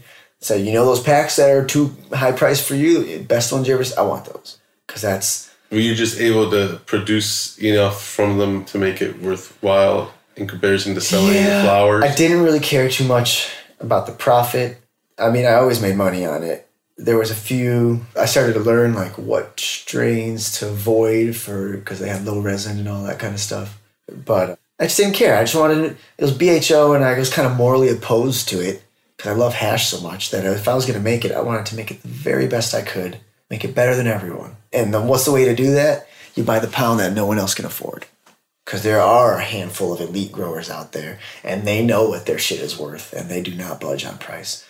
So I was paying 36 up for packs, and then I was extracting it and hoping I could make money on it.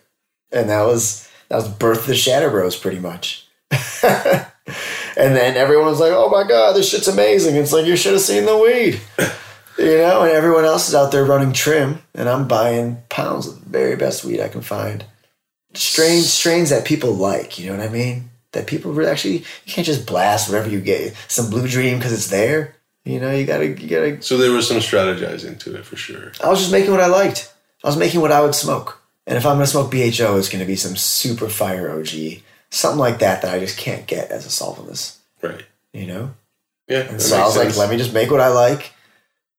Hopefully people like what shit I like. And then I started, doing CBDs and stuff like that too. Right. But for me, it was all about some OG BHO.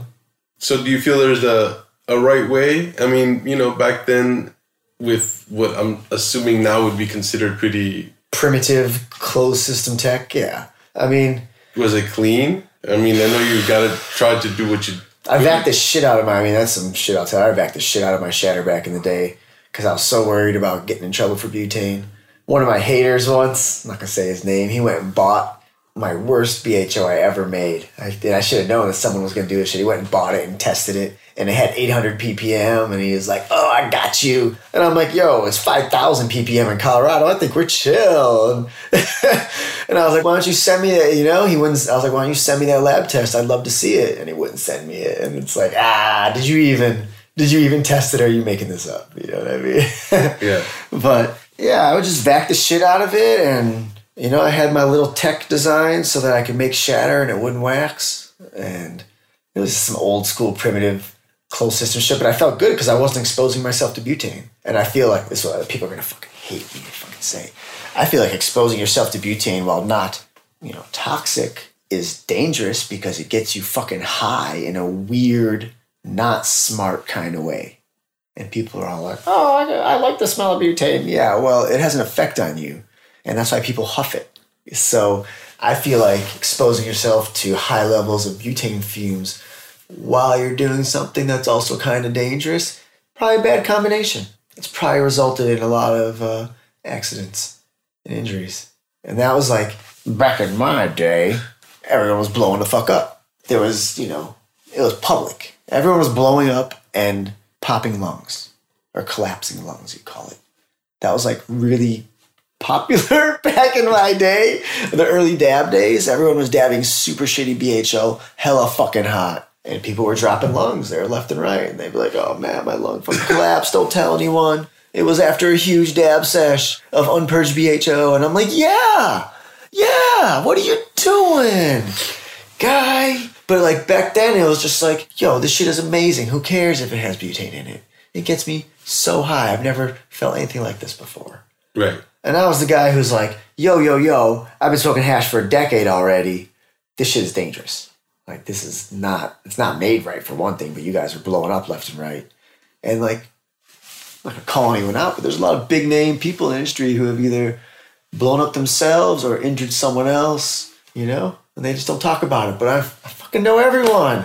And then like, it's like somehow because of like my role in this industry, people like to like confess the stupid shit they've done to me. Like, oh, this one time I actually blew up. Oh, it's funny, you make jokes about it. And it's like, it's weird. They like come and tell me, you know what I mean? They're like, it's real. People do blow up. It's like, yeah, I know. Like my friends, So I went on an anti-BHO campaign, half because I thought it was hilarious. Like the BHO people were so sensitive. I used to join forums and just refer to it as LFHO, which is lighter fluid hash oil. And they would just fucking freak out. They would freak out. This is just BHO. Well, I'd be like, well, it's actually a mix of butane, propane, and isobutane. And I would just pitch my little, and then I'd post a picture on the can where it says lighter refilled. I would just troll. It was the easy. I used to go after low-hanging fruit. And I would just troll people. It was easy and fun. And the BHO boys were just so reactive, and they were just so sensitive. It was really funny. Like more so than the hash people. The hash people were sensitive too. But the BHO, back in the day, they knew what they were doing was sketch. And they were just, and I was there calling them out. Were you still making BHO at that time? I started Shatter Bros like a year and a half, 2 years after I started Ice Wax. Okay. And then I continued it for, I don't even know, 5 years, something like that. And then I retired a few years ago, and it's great because it's just, BHO has moved way beyond what I was doing. It's way more complicated and bigger scale and sophisticated. And yeah, the machines themselves, I think, they've gotten huge and expensive, and it's just colder than I ever imagined going with the liquid nitrogen and just all this stuff. I'm just like, I tap out. I never wanted to do it in the first place. I legit started doing it because the guy, basically the dispensary I worked at, I made all the hash. This other guy made all the BHO. That guy's BHO made me and all my friends sick. Legit, like sick, like nauseous, headaches, not in a good way. And then eventually I kind of figured out why. And I was like, this guy's a fucking clown. I'm going to start doing this the right way, because if I don't do it, no one is. And then I started saying, hey, this was, golden shatter, cost $100 a gram, made in a closed loop stainless steel, blah, blah, blah.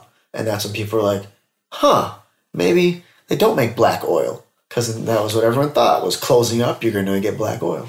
And so I started posting pictures, and I made a Shatter Bros account on Facebook, and I pretended it wasn't me. I claimed it was two friends of mine, and they were brothers. And everyone just bought it, and I was like, oh, that was easy. So a few things. One, you mentioned Shatter Bros.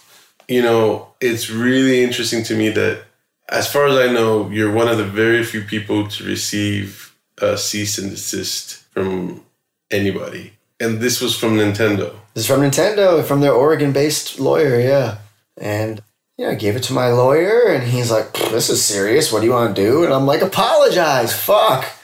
And we just apologized and said sorry. Went and changed all the product that I had in stores. I went and changed all the stickers on them. And I put the Doom mask over Mario and Luigi, because that was enough to make it not a trademark violation. But the guy I had paid to make my Shatter Bros logo traced that shit and just altered it. And it looked a lot like the, Yeah, so it was the We're Mario fucking around. Brothers. We're Mario Bros, and I'm pretty sure I know who tattled on me to them. Somebody sent them screenshots of basically me and all my friends posting the logos. It was specifically me and my friends, not my customers. So it's like, all right, I think I know who did that. But it's cool. It made me burn that logo and get on to my next one, which is basically just paying homage to Doom because he's like my inspiration and hero in a lot of ways. So, yeah, and you're still, kind of currently using that on and off with the CBD products I see. I don't really use it for packaging. I just like to send the stickers out because people like them, It's, people like the mask. It goes back. It's kind of like a throwback to my old medical marijuana days. Cool. And now my new logo, my MR, is kind of like a derivative of the mask. It kind of use some of the mask design in the MR just as a throwback to where I came from, Right. But I don't know how much you know about MF Doom. I don't know much. He's says stuff like he came to destroy rap the same way I came to destroy bubble hash. And that's how I feel about it. I wasn't happy with what people thought good hash was. I was like, this shit isn't even dried right. And the hash expert of the world were saying that this is the best hash in the world. And I was like, this is wet. This is not even properly dried hash. What the... So were you trying these methods and from that you were coming to that conclusion? I was on the forums, reading everything I could read, trying everything I could try. And once in a while, I would stumble upon what looked like what I call ice wax. Once in a while, I would get a separation to the level that it was like, this looks like dry sift. Which, as someone who made dry sift before ever making water hash for more than a decade, I've always tried to make my water hash look like perfect dry sift. Because to me, that's what trichome heads look like, right? And so all this hash I saw was brown and orange and dark and red. And it's, as a farmer and a dry sift maker, I know this is not what trichomes look like. They're not that color unless they degraded and oxidized in some kind of way. And so I was just trying to make my water hash look like my sift, but taste like fresh frozen. I wanted that fresh frozen flavor, but I wanted to look like golden dry sift. And I just kept working in that direction. And I kind of eventually feel like I got to a place where I was content with the quality of the hash. I feel like it very much, the color of the hash very much matched the color of the hash when it was still fresh. So there wasn't any degradation going on. And I'm not the only one. There's definitely a handful of people who figured out how to microplane hash to this level where it looks like dry sift. Right. But it tastes like fresh frozen. Well, it's interesting that dry sift informed kind of your visual... I did that forever. I read an article in High Times, I think it was 1999, about putting weed in a jar with ice and water and shaking it and letting it separate, and then you strain the plant off and you pour the water off and then you pour the hash out and you let that dry. And I tried that, fucked my hash up, and I was like, fuck water hash, I'm going to go back to making dry sift. And I did that for another 5-8 years before I moved to California. And when I moved here, my really good homie, rest in peace, Billy, he was making bubble, in the bubble man way, paint mixer and the cardboard and I was just like, yo, this isn't how you make hash. I don't know what you're exactly doing here, but this isn't right because you need to treat that material like a baby. You need to be gentle, paint mixer guy, what? Get a stick out and stir that. What are you doing? And he's like, oh, this is what I saw online. Green hash. And I've been making hash forever. And I'm just like, yo, we got to rethink this hash thing you're not doing. And he's like, I need as much yield as I can get because the store pays $10 a gram, Yeah, it was a different mindset. That was a whole different mindset. And I'm like, all right, I'm going to go do my own hash thing, get mine. But that homie is the one who got me my first set of bubble bags, right? And I've heard you say before that you use Mila's bags. Now I use Mila's, but I started on Bubble because that's what they sold in the dispensary. Okay. And that's how we got hash bags, was going to the dispensary. Bought hash, bought bags. This is from, Fresh Headies. Fresh Headies, exactly. Yeah. And then I worked in the dispensary and I figured out they were ordering from Fresh Headies and I just ordered direct from them. Right. And then I tried Mila's bags. And it's like... And those are called the isolators? Or? Isolator, yeah. And this is you can tell the difference between the type of people they are and the type of hash bags they design. Because her bags are delicate, thin, and if you treat them correctly, they work amazingly and they last a long time. And if you're rough with them, they break down, they're designed to be treated with respect. And the other hash bags are just designed to fucking hit it with a paint mixer. So it's like a whole different kind of hash bag, and they perform very differently. And as someone who cares so much about everything I do, I don't have any need for a durable hash bag. I want a bag that's thin and easy to work with and works well. Has extended mesh. The big part of it's extended mesh. Some of that, though, is that you've already have the experience to be able to work in such a delicate manner that maybe somebody... Yeah, I've been delicate with it from the start. That's my whole approach to making hash. Because when you're making dry sift from trim, it's all about that light touch. It's all about light touch. You just want to get the heads. And...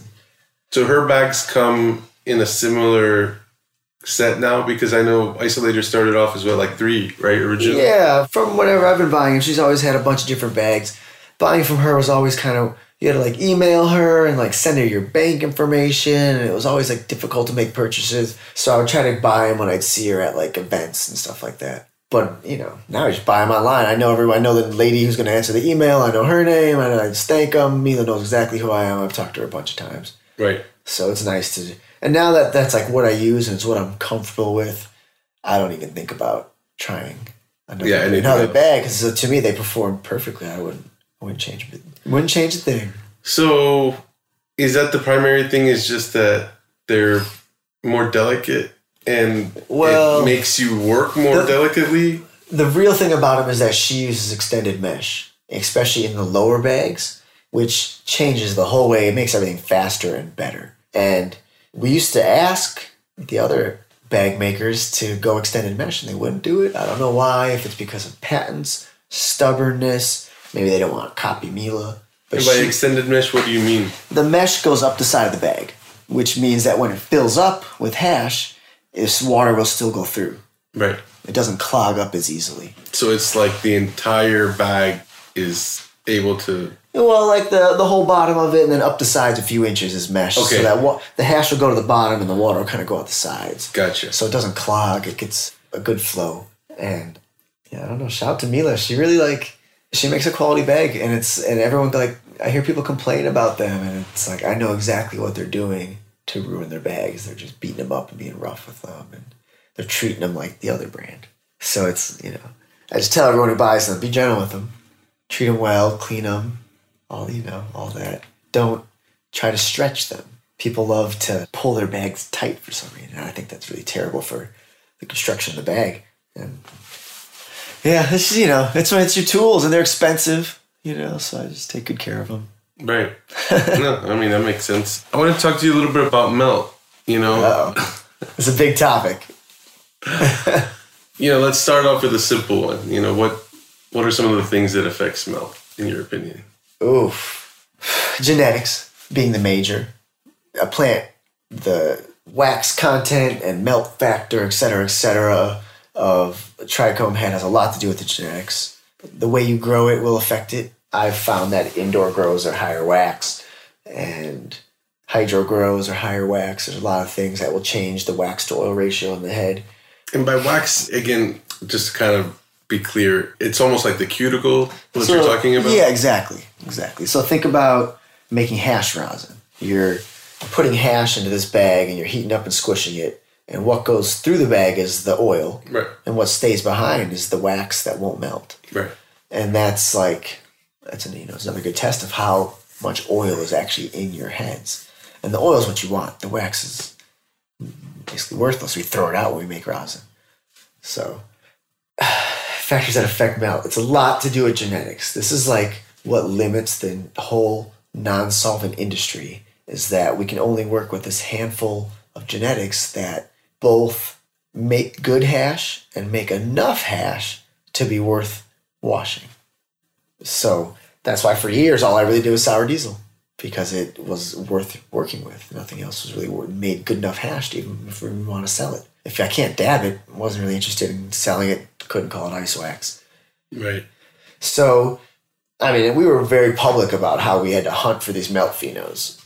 And then I think the other hash makers really picked up on that, and everyone started hunting. And they started test washing this and test washing that. And now there's like a good, 15, 20 hash strains that are pretty reliable instead of like 2 or 3 like there used to be. It used to be sour and cookies, and that was it. And now there's like They took the cookies and he made the cookies and cream, and they're crossing hash strains. Our orange Starburst is another example. We take the orange strains that don't melt for shit, cross it to what is my opinion the best melt strain ever, and you get an orange melty strain that never existed before because genetically orange strains didn't want to melt. We had to go and make that happen and then hunt for that pheno. And then everyone else is doing that. So everyone's got their own little pheno that they hunted that was worth keeping. You know? That's papaya and GMO and cookies and cream, and I can name all these little hash strains. But if you see it in hash form more than once, it's probably a decent hash strain. If you only see it once, that motherfucker took a loss on that shit, and that's why he never did it again. Right. That's why you don't see Skittles melt. Well, and that leads me into, funny enough, asking you about, you're known for putting out things that maybe other people haven't or won't put out, maybe because it isn't worth it. Because, exactly. That we were playing that game for a long time. We're like, let's make stuff that no one else will make. But at the same time, I feel like kind of came at a price in the sense of like what you had to charge for it. Yeah, exactly. Became an issue. I don't know if it became an issue or not. People got offended, and I don't want to hurt people's feelings, so that is an issue. People were genuinely offended by the price of my hash. And then, that's what it was. Stores double on me, and then taxes came in, and then Prop 64 taxes, and shit got real expensive real quick. But there's a lot I could say about this. I kind of feel like the small handful of people with big mouths who complain kind of won in a way, because now people are afraid to make low yield, high end hash because they don't want that negative feedback. And I think that's kind of sad. Like, as a person who really enjoys these strains that aren't really worth washing commercially, it's kind of sad they don't exist anymore. But no one wants to hurt anyone's feelings. That's, people's feelings are real and they don't necessarily change. So and now, rosin came in, kind of changed the equation. Right. The freeze dryer came in, changed the equation. So made non-solvent accessible to pretty much anyone. And, people came in and started breeding hash strains, and there's more and more. You didn't have to know someone to get that one cut that makes hash. Right. Because there's 15 different cuts that make hash now. So hash became more accessible and all that. But there's still, my favorite hashes were all the ones that no one will do again. And you won't see, and then they cross it and breed with it to make it so it yields. But it's not the original. You don't see Skittles melt. They've crossed it to a million different things to try to up the yield, you know what I mean? But you don't see it because it's just not worth making. And that's kind of hurts my feelings a little. But it's okay.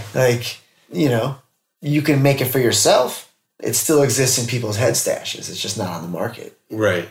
Which is cool. Yeah, it exists. Yeah, it's just not commercially available to people who really want to smoke something that's elite and unique and hard to make and all that. Skittles is my prime example for that because it's one of the worst. I'm just talking some shit here. One of the worst plants to grow. Slow, tiny little runt, weak, doesn't yield for shit. And then the hash is amazing, doesn't yield for shit. So there's all these factors stacking against it, other than the fact that the terps and the melt are fucking amazing. So it's just as a hash maker, it's cool because I got to smoke some Skittles. Well, that shit was dank, but I'm not going to grow it unless it's for myself. Right. Because it's not worth it. And no one else will. That's why you see that stuff disappear from the market. It just doesn't exist. Do you feel that was kind of something that you were doing that was more unique? Not that you were the only person I thought it was commercially dope. At least. Yeah, like our Tangy cut that we used to hash, that shit wasn't worth hashing. Starburst, barely worth hashing. The sour was a good hash one. That was worth. But, I thought it was cool to bring flavors that no one else had because we found them or they weren't worth growing or whatever reason. I thought it was cool to make stuff available that, anyone can make cookies and cream melt. That shit don't even get me high. Just saying. It's beautiful and tastes amazing, but that shit doesn't get me high. You know what I mean? Anyone can make it. The plant, easy to grow. It yields good. Rize, blah, blah. It's cool. That's what most people are going to be dabbing on because it's worth it for the producers. But as a producer, I'm just that's commercial ass rosin, you know what I mean? It's why we don't do sour diesel anymore. It's because it's just commercial. That's why we stopped doing GMO. It's the best yielding hash strain I ever worked with. That's why everyone and their mom was growing it and washing it. which makes it's still good. I'm not saying it's not good. That shit gets me higher than anything. Right. I forget what I'm doing. But I'm not interested in it anymore, personally, you know. Right. I buy it from the store and smoke it. Chill, you know, Nelson's got it. Yeah. That's cool. No, yeah. Nelson, everything I've ever tried of theirs has been awesome. Good people, too. Yeah. Both him and Cam. Yeah. The 10-star rating, you know, since we're talking about milk. That's just me being a nerd, right? Like, it started at 5-star and then it went to 6-star. None of that made sense to me. Still doesn't make sense to me. Wow, do you know where those originally came from? I want to say it came from the Washington Boys. I'm not quite sure who started that, though. I kind of just ignored it, and then it really took over. And then I was like, this is ridiculous. I'm just going to start labeling it out of 10.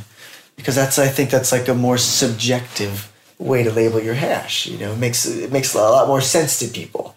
And then... just in the sense of like doing the 1 to 10 scales... yeah. Typically with things, or... And then it's like it made it easier for us to decide what to rosin. It's like if it's under this number, rosin it. We don't need to put any hash out that's a 6.5 out of 10. You know what I mean? Just rosin that shit.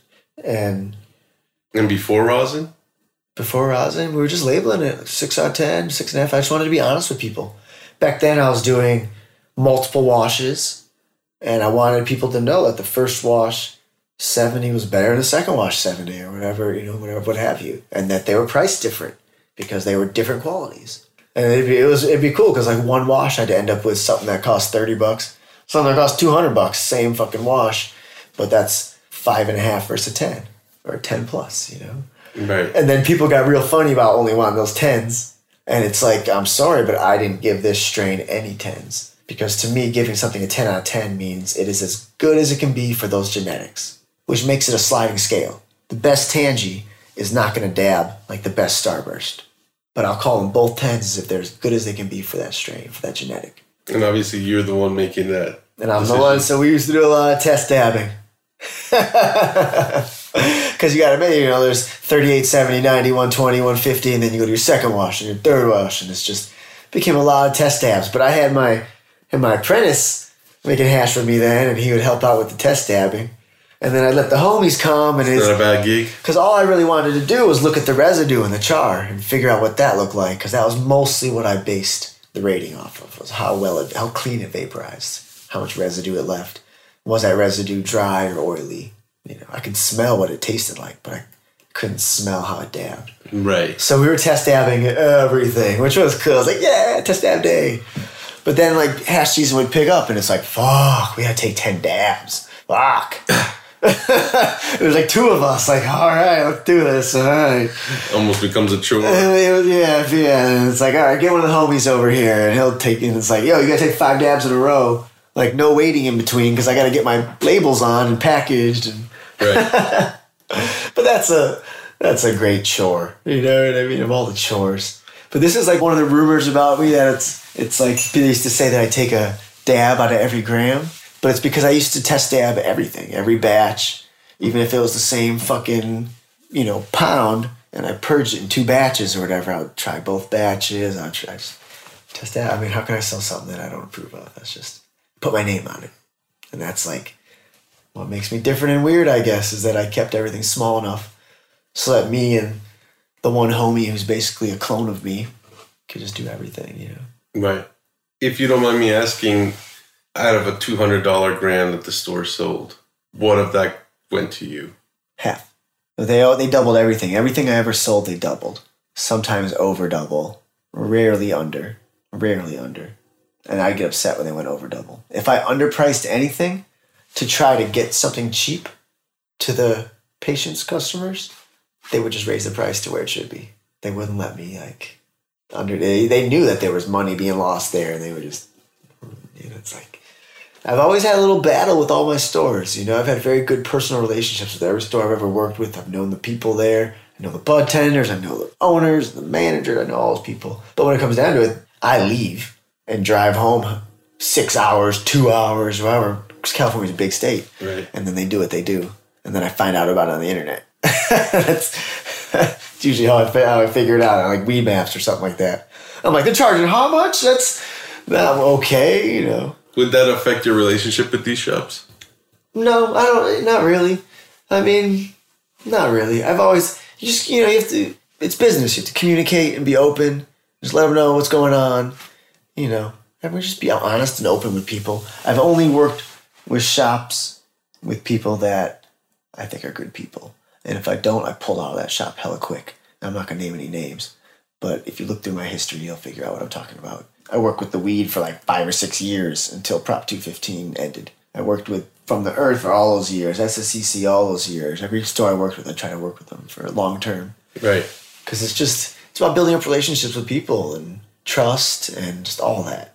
But like in that sense where if you were surprised on weed maps by them charging extra or more than you thought that they were going to up it. And what do I do? What do you do? And then like, what do you do if they don't respect you make that call, right? You tell them how you feel and you tell them what it should be. And, you hope it was a mistake, or at least they're going to lie and say it was a mistake and fix it. And if they won't fix it, you got to pull out. That's really all you can do. Right. It's only the only power you have. And then you can't, you let them sell out of your product because you can't take it back. Yeah. But everyone I've worked with has been pretty chill, and they become like personal friends on like a real level where I have meals with them, and that's cool. I know their family and they know my family. Right. That's how I do business. Yeah. That's that's why a lot of people don't like me, is because I don't fuck with a lot of people. Because once you come in, your family, and that's it. You met my fucking father-in-law and my sister-in-law. Yeah. That's what happens when you come around. It's real life. We're living our real lives here behind Instagram. Right. We're doing family stuff and we're making meals, and you can't just let anyone into that circle. It's the family. Yeah, no. I mean, I told you myself, like, I'm not in your position. I'm not in any kind of like position where people are like wanting to reach out to me. But, it must be weird and awkward to have just random people hit you up and like want to hang out or. It's hard. It's hard to say no. Like, sorry, want dude. Something from I don't you. kick it. I don't know how to tell you. Sorry, guy. I don't kick it with. Like, maybe I'll meet you at some, public event someday, but I'll just go inviting people over to the crib. We live, we grow. We got our family and our dogs, and it's, Right. It's just my approach to life. My life's I've always tried to keep my personal life and my professional life somewhat separated. More so in the last, 5-6 years than in the beginning. Because it's just, people don't need to know. They don't need to know all that stuff. It's fine. Has it been a challenge? Not really. I mean, I stopped posting the food I eat. Who really cares what the hell I'm eating? I stopped posting every hotel I stay at. We're all on the road. It's trap life. You know what I mean? California's a big state. You're always staying in hotels and stuff. People don't even know that. No one really cares. You know what I mean? If I go somewhere like beautiful, I'll try to document that to some degree. But yeah, I just kind of live my private life and do my thing. And it's easy. It's easier that way. Yeah, and I mean, you were telling me earlier, while we were talking, that it just seems like you feel like more relaxed right now that you're kind of out of the hash. Stepping back from the hash market, it's a pretty vicious market. Like, the competition is stiff, and there's a lot of feelings involved because people really, they really revere this high quality non-solvent hash, and people's feelings get hurt if they don't get some. And there's never enough to go around, especially, you can quote me on this one, there's never enough 90 and 120 to go around. We can't all smoke 90 and 120. That's just not how it works. There's other grades, And the 90 and 120, no matter what you charge, they always sell out first because everybody wants the high grades. So it's just, to not have to let people down because I didn't hold them something or say, it's actually a huge relief. I got my little legal recreational grow, my personal head stash plants, and I wash them and freeze them and bust them out of the freezer like there's something special, and And that here in Oregon is what, 4 plants? It's 4 plants for rec. I think you can have 6 medical. You can, 6 good-sized plants outside. You can get a good amount of hash off that. Yeah, and you're running what right now? Right now we're growing 3 Starburst OGs, because that's my favorite hash in the world. Right. And then I got one of the chocolate Starbursts going just for some change of pace. Cool. Yeah. In preparation for this interview, like with everybody else, I typically go through people's accounts, and there's a quote of yours that has to do with, I guess, what you consider proper hash and color. And so with things having changed so much with the freeze dryer now, I'm curious to read this back to you and see what you think about the quote and what you think about that now. You know, I don't have like a year, but it said proper hash is golden, occasionally pink, purple, orange hued, depending on genetics. White hash is the result of overfeeding with salts, resulting in the thick wax membrane, an early pool, freezer burn, or a combo of those three. I think that's all still true, but I could add to that list of what causes white hash, which is I think some plants are just naturally high wax. And GMOs is the perfect example of it. Do you think a lot of the hash on the market now that does have that very, very kind of white look to it, is that all these things that I read about, are these things that are factoring into it, you think? Or is that a product of the freeze dryer? It could be any of those factors. It could be freezer burn. You know, I'll say this. The color of your hash, when you pull it and it's wet, it's the color it's supposed to be. That's what color it is. And if your hash changes color during drying, something happened. And, I mean, I can really get into this in depth of what I think is going on with the freeze dryer, which is the vacuum is initiating crystallization, just like it can do in BHO. Just like when you schwax a slab, except for you're doing it cold, so it's much more prone to this crystallization. And all freeze-dried hash is slightly crystalline. And that's the real difference between handmade hash that's proper and freeze-dried hash, is my hand-dried hash will stay an oil longer and better, whatever you want to use for that, than a freeze-dried hash because it hasn't been subjected to a vacuum, which initiates that crystallization. Once crystallization starts, it's very hard to stop it. You have to freeze it, basically. It's the only way to completely stop that crystallization from spreading. And why I'm so obsessed with that is because I have fucking asthma.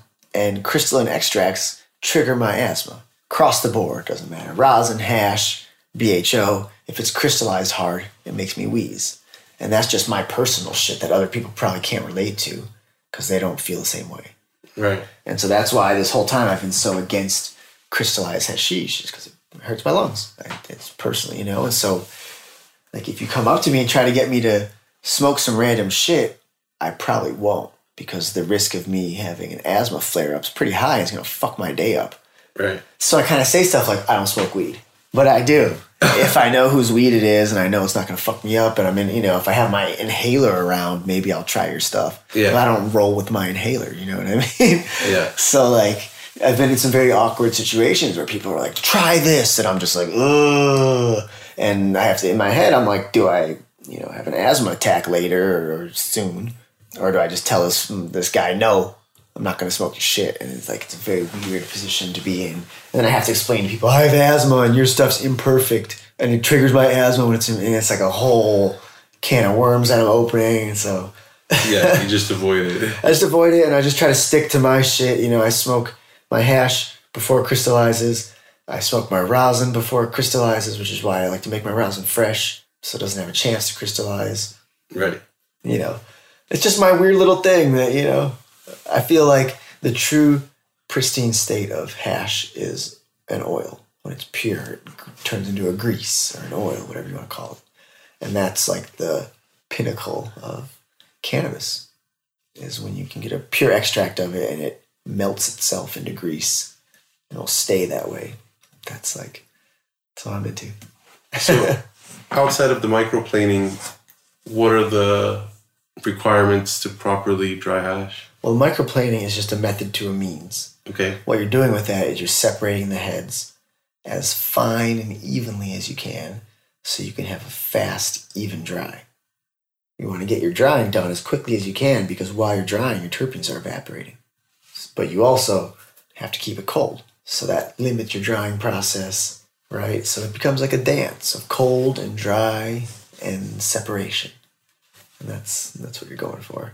And, you know, I haven't really seen any other hand method that makes hash like microplaned hash. And even the best sieved hash, I feel like, is slightly darker than it would be if it had been microplaned. I'm going to get beat up for that one. Well, Matt, you know, I know we've been hanging out a while. I, again, appreciate your time. I know it's kind of late, so I'll start kind of winding down. No worries. But, you know, since rosin came around, has that been something that you pretty much have been doing with all your kind of B grade material? Yeah. Or Yeah, I mean, well, first off, let me just say, give thanks for the freeze dryer and the rosin press, because the combination of those two is what opened up non-solvent hash to the masses. That wouldn't have happened. It would never happen because making hash my way is hard, and you can only do so much a day, and it kicks your ass. You can't do it every day. You know, it's very physical and demanding. So the freeze dryer made it so anyone can make hash. And that's like, and then the rosin press made it so all those people's mid-Z freeze-dried hash can be turned into something dabbable. and that's like, the rosin, you don't even see hash anymore. They just rosin everything because their hash was never really worth dabbing in the first place. And that's okay. I'm just happy people are dabbing non-solvent. Right. Because for so long, the only option was expensive hash or BHO. And because of the freeze dryer and the rosin press taking a lot of labor out of it and, you know, equalizing a lot of factors, there's so much more hash now that the price has actually come down. Yeah. It's still not cheap. No, it's not, but... The best stuff's still not cheap. Yeah, for sure. But you can get some, like, second wash rosin for a good price, you know? Right, and I mean, you know, that, like you said, I think that's a good thing because it makes it affordable to people that maybe can't afford that. I smoke all of my grades. Right. I don't keep my good shit and sell. Right now, I just smoke everything. I used to just keep the very best stuff and sell everything else through the dispensaries. But now I'm at a point where I smoke it all. It is what it is, you know. Someone's got to smoke that 38. Shout out to Soil Grown, bringing that rosin press to the masses. I don't know if it was him, but I think it was him. Whoever brought that rosin press to the masses, that's what... I think there were some earlier ones, maybe before Sasquatch came in, but I think they were the ones that really kind of... Without that, there'd be all this freeze-dried mid-Z half-melt. And now you bring in the rosin press and everyone's got solventless stabs, and it's like, change the game. Yeah, no, I mean, I definitely agree. And like you said, and other people have said, it's one of the main reasons I think solventless is viable. Because of rosin press and freeze-dryer. You know, like you said, there's not a ton of, like, what's considered 6-star, in this case 10-star 10 out of 10, yeah, there never will be. And, you know, the other thing is I think there's maybe not like overall, but there's been a little bit of a loss in interest in, I think, melts. Yeah, it's too high maintenance.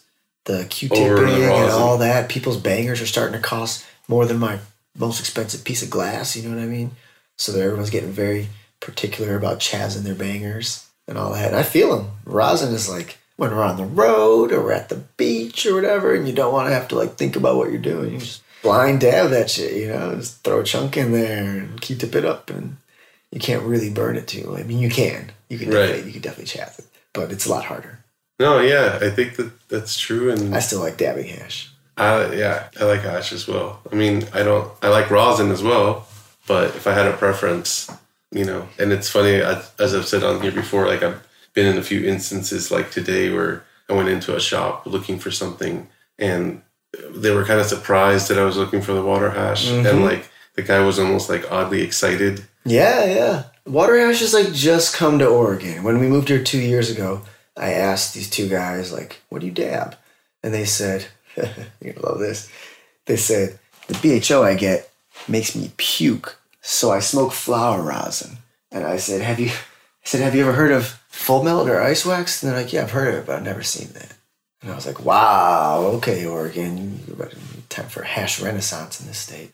Yeah. But it's happening. There's like a few producers, and hopefully there'll be more soon. And no, it's cool. I agree. I think, you know, solventless, as Nicotine says, is a good alternative, you know? Yeah. You brought this up in kind of different ways today, and, you know, I'm curious, like, your take on it. So, you know, you've said, for example, you've gone and, like, trolled boards, and you've kind of poked around fun at, like, some situations or people or things of that sort. And, you know, again, from keeping it with you throughout the years, I find your sense of humor pretty funny. Hey, thanks. It's changed over time. Yes. I've been making jokes for a long time. I've been online making jokes, trying to make people laugh trying to make the weed community specifically laugh. Jokes, only people who smoke a lot of weed would enjoy these jokes, you know? Right. Or even get them. Right. Yeah. So, but I used to go easy. I used to pick on people because it's easy to pick on stupid people or people doing stupid things is more like what I should say. Or both. Right? It's easy. It's like, all these meme pages now they do. They just find someone who's a fool and they pick on them as much as they can because it's easy. It's easy. And, and then I met my girl and she's like, you should try being nicer. and now I have. I've actually changed the way I make jokes and I'm really careful not to pick on anyone in particular. Although no matter what, people always think I'm talking about them. And most of my jokes now are about myself and my good close friends. But people I've never met, have no idea who they are. They'll message me like, I know this meme is about me. It's like, I have no idea who you are. This is about one of my best friends. And he can punch me in the face if he wants to. It's like, what? What? It's like, this meme's about me and my garden and my struggles, Right. Why do you think that is? I mean, do you think it's just people being... I make jokes sensitive that are very general, that people can relate to because it's about stuff that we're all doing. And because I'm not picking on anyone in particular, anyone who's paranoid can start to imagine that it's about them. And I have to tell them, I don't know, I've never seen your page, I've no idea. And they're like, oh, sorry, I have to go to store and this was about me. Right. And I'm just like, I don't know who you are. I'm sorry. Yeah, it's funny because, and I don't mean this in a negative way, but from afar, you seem like kind of a polarizing figure. Yeah, I would say that. I would say that's true. Or people either really like Matt Rize or maybe not so much. Yeah, they hate my ass, yeah. I've been making jokes for a long time, but it's not just the jokes. I've been calling people out for a long time. I used to post, I almost killed the Emerald Cup. I'll say that for all you people. They accidentally posted the results to the entire cup one year, and I went and screenshotted all the lab failures because it was all my friends and people I knew and leaders in the industry failing lab tests left and right. And for a cup, they entering product that's poisonous into a cup. It just blew my mind that everyone was cheating and they thought they could get away with it. And I made collages of these lab test failures. I had people threatening to sue me over it, calling me different kinds of prejudice for including them in this collages I made. In that one collage, I probably made 20 enemies that will never forgive me. People told me, you posted that lab test failure and it drastically affected my business. And I'm like, sorry, you shouldn't have been poisoning people. And you definitely shouldn't have entered into the cup that was going to publish your results online. And now they don't publish the results online anymore. Because who would enter their Emerald Cup if they're going to tattle on you for poisoning people? And so they hide off. The ones that I screenshot and posted, they pull that all down as soon as the feedback started coming in. Like, why the fuck am I paying you and giving you hash so that you can expose me for poisoning people? And so that's all. But I had there was a fluke and my ass jumped on it. And I made fucking 20 enemies for life that day. But I thought it was really important that everyone know, hey, all these people who are winning cups, industry leaders, poisoning you. So, it's funny that you bring the cups up because that was one of my questions is I don't think I've ever heard of you competing in a cup. No, I would never. And, I'm curious as to why. Shit, do you think they're going to get my hash for free? Please. They can go buy it from the store. Yeah, right. I'm going to take my best hash and give it to these clowns. I know everyone. It's just not, there's no way. But also, what do I have to prove at this point, honestly? Giving away my best hash. That's just a crazy idea to me. People want recognition so bad that they'll pay someone money to smoke their best hash. To me, it's just hilarious. Okay, guys, you have fun with that. I'm going to keep my shit and smoke it with my friends and family. But no, really the whole thing is I've never felt the cups were qualified on any level to judge like they do. They're all corrupt. My first cup, I remember, I shouldn't even say this shit. I rolled up and met the High Times crew. This is way back. And I was like, yo, what's up with those cup winners? I want to see them, Yeah. And they're like, that shit's already sent back east. All the good shit's gone. Here's all the bullshit. You can check this shitty BHO out. And I'm like, the fuck? Is that all? This is really just a way for you guys to get head stash? You ain't ever getting an entry from me. You know what I mean? You ain't ever getting an entry. That's it. And then, just look at the judging. Look at the whole thing. Who are these people judging? Oh, God, I'm going to say some asshole shit here. If you want to have a real hash cup, you have me, Nick T, maybe a couple other guys. The OGs judge that shit. You don't pick your homies. You don't sell judge passes. What kind of clown shoe shit is that? Selling judge passes to any random-o. Get people who actually know what they're fucking talking about, who have a history so they can compare today to yesterday and 10, It's like, get some qualified judges if you want a real competition. Hold one a year. Right now there's, 500 cups given away every year? None of those are special. Sorry, cup winners. There's 500 cups every year. Your cups aren't special. It is what it is. Oh, you won 11 cups this year? Congratulations. 11 out of 500. Get out of here, It's, it's kind of a joke to me. I sound like such an asshole. Since you brought up the labs and the testing, that's again something that I know that throughout the years you've kind of poked fun at, and you seem very distrusting of the majority of labs, Well, let's be honest. Cannabinoid laboratory testing for many, many years was the only purpose of it was for Harborside to have a THC percent to put next to their flowers so that they could push the flowers with the high THC. It was really just a marketing tool. There was no safety screening whatsoever.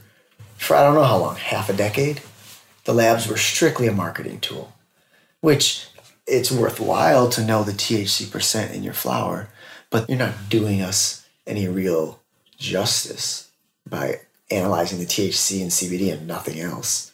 So, over the years, they finally started testing for safety, and now it's mandated by the state, which is what it unfortunately really took for the labs to start testing for actual safe products. It took the state forcing them. But I'll give California this. Their testing regulations right now are better than anywhere else's. They're testing for heavy metals. They're testing for a slew of pesticides. Testing for mold and mildew, which aren't, molds, mildews, and pests and metals aren't really tested for in other states. So the labs have turned from a marketing tool, basically by Harborside, into like a serious thing. It took the states demanding it happen for them to turn into serious safety. But now they can actually do safety screening. I like to get my safety screening done in California because I feel like they have the most rigorous testing. And a lab or labs that you trust? Yeah, I've been working with SC Labs for a long time. I work with Sonoma Lab Works in Santa Rosa because I lived there forever and they're really nice people. And I like going, you can go and drop your samples off. I used to work with Steep Hill Lab. I haven't worked with them for a while, but they're a big name. I don't really know. There's so many labs now. I used to work with one that was just near my house when I first moved to Oregon, and they only took cash. And I was like, these guys. Yeah, but that's the industry we're in. It's hard to have a card processor. Yeah, that's true. It's very true. Sounds funny, but it's really not, because... No, it's serious, yeah. Yeah, it's such a handicap, I think, for any kind of cannabis business owner to just be dealing with bulk amounts of cash. You can't put it in the bank. It's not safe. It's not all practical. That. It's not all that logical. It's dirty. It's not safe. Yeah, it's not practical. All that. Yeah, for sure. Your thoughts on traditional hash? Because I know you've had some opinions. Traditional hash is really cool as a relic of the past. When hash had to be smuggled internationally or up people's butts, there was a lot of reason to compress it as absolutely dense as you possibly could. Now, in this modern day and age, we're keeping our hash in grams in the fridge and freezer. There's really no reason to press it for anyone. And that's just, times change. It's really cool. Like, I used to press hash and all that in 18 different ways. And it's like the best part of pressed hash is pressing the hash. Like, it's fun. But I don't really think it does anything for the hash to make it better. In fact, it just speeds up degradation. So you don't think there's anything to almost like a aging or... I think aging hash is bullshit. Curing Curing hash. Okay.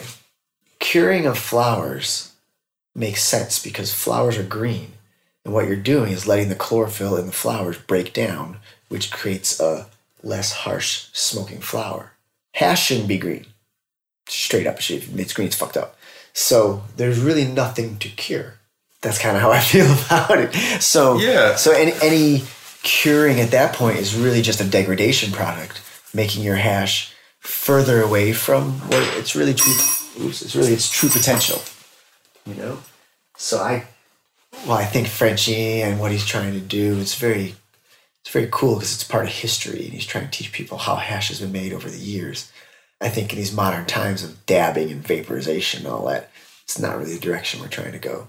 Try not to talk too much shit. No, and yet there's still, a huge market for it around the world. Yeah, I mean, that's what people still think hash is. And it's easier to transport that way. And not everyone has hash at the store that was grown down the street. A lot of people are buying hash that came on a boat or, came on a whatever. Right. So for all that, I totally get the traditions of hash. But I feel like we've totally gone to another level beyond traditional hash, where something like Starburst OG, when made properly, presses itself in the fridge. And that's really like... Have you had any hash ever, I guess, lose weight while in the fridge? This is something you're going to find kind of weird. I really don't weigh any of my shit. I don't weigh my yields. I weigh how much I wash because I like to standardize that. But I don't weigh how much hash I get or this. I don't do my yields on rosin anymore. I just don't care anymore. I just think, well, whatever. It is what it is. I can kind of tell just, how it turned out anyways. I don't really keep track of numbers on anything. I feel like taking all that out of it is kind of just, it's not about that anymore. Not for me at this point. It's just about making some best hash I can make. Right. It yields what it yields. Which is funny because everyone asks me, like, what it yield? It's like, I don't fucking know. And they're like, quit lying. And it's like, no, I really don't know. Yeah, that's fair enough. Yeah.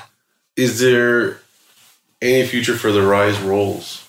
Oh, my juice roll-ups? Yeah, there really is. I'm waiting on a few things.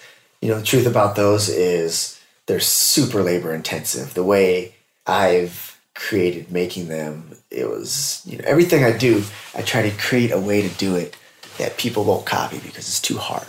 And that's kind of what ice wax is. No one will make ice wax. I mean, people will, but it's very difficult. You have to really love hash to sacrifice your body like that for it. And same thing with the juice roll-ups. I get burnt every fucking batch of juice roll-ups because the way I make them, it just has to do with the dehydration.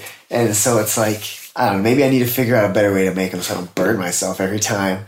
Because it's a limiting factor for sure. It's like, don't want to get burnt today. Yeah, sure. For sure. Hot fruit juice spitting at me. Anyways.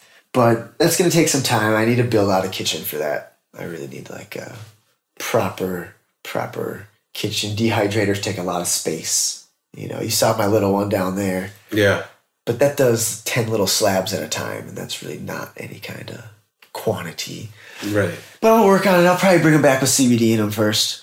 Cool. This goes back to, again, at times it seems that you're very opinionated about things, which obviously you have the right to be. But this is something that happened a while back ago, and I don't want to necessarily get into that aspect, but you brought up the idea of being able to be successful in the cannabis industry in California, for example, having to be tied into almost like a celebrity name or some kind of celebrity status attached to that. I don't like to use that word, but I just try to think of it as like brand recognition. You go into this weed store, you have no idea what you're fucking getting. They didn't test for pesticides until just recently, right? So going into the store and finding something that isn't going to fucking poison you, that was the hardest thing to do. It's still the hardest thing to do. And it's my niche. I never use poison, so I can't poison anyone. And like it sounds so simple when you say it. You just don't add poison and it won't make poison. Right. But poison is the remedy to almost every problem. At least for some people, Yeah.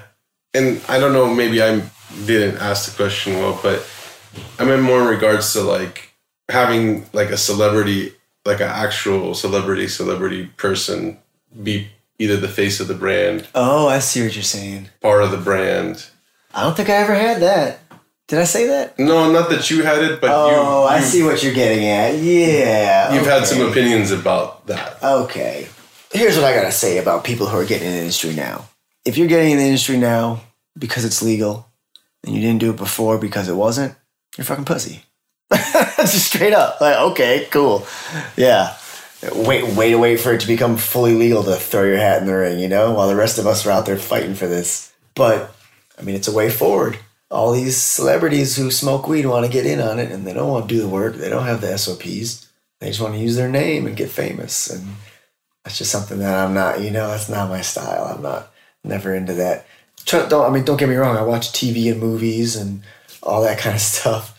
But, that's just, it's a very California, LA thing, especially. Like, celebrity really matters down there.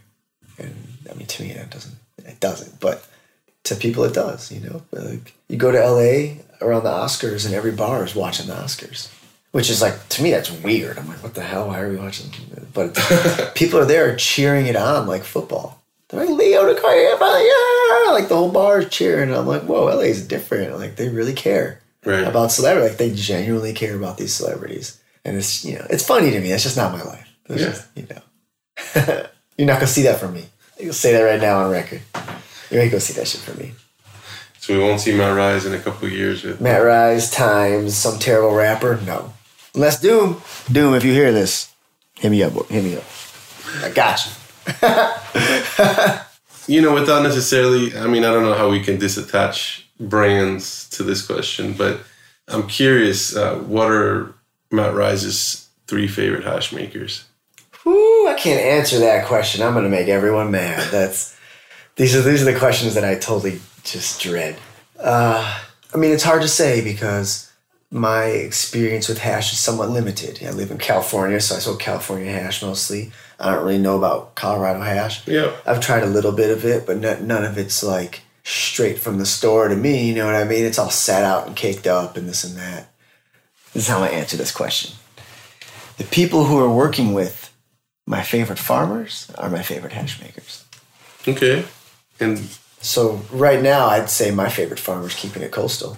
And he's working with Ati, and they're making some delicious, amazing quality hash. Because it's really not about the hash maker. It's really about the quality of the material, and that's all on the farm, right? Doesn't matter how good of a hash maker you are. If the material's mids, the hash is mids. Right. Yeah. I think that's the consensus that everybody I've spoken to, comes to. Whether they're processor only or they're growing and processing. Yeah, it just comes down to the quality of how well you're growing that plant. And then you just got to try not to fuck it up. Right.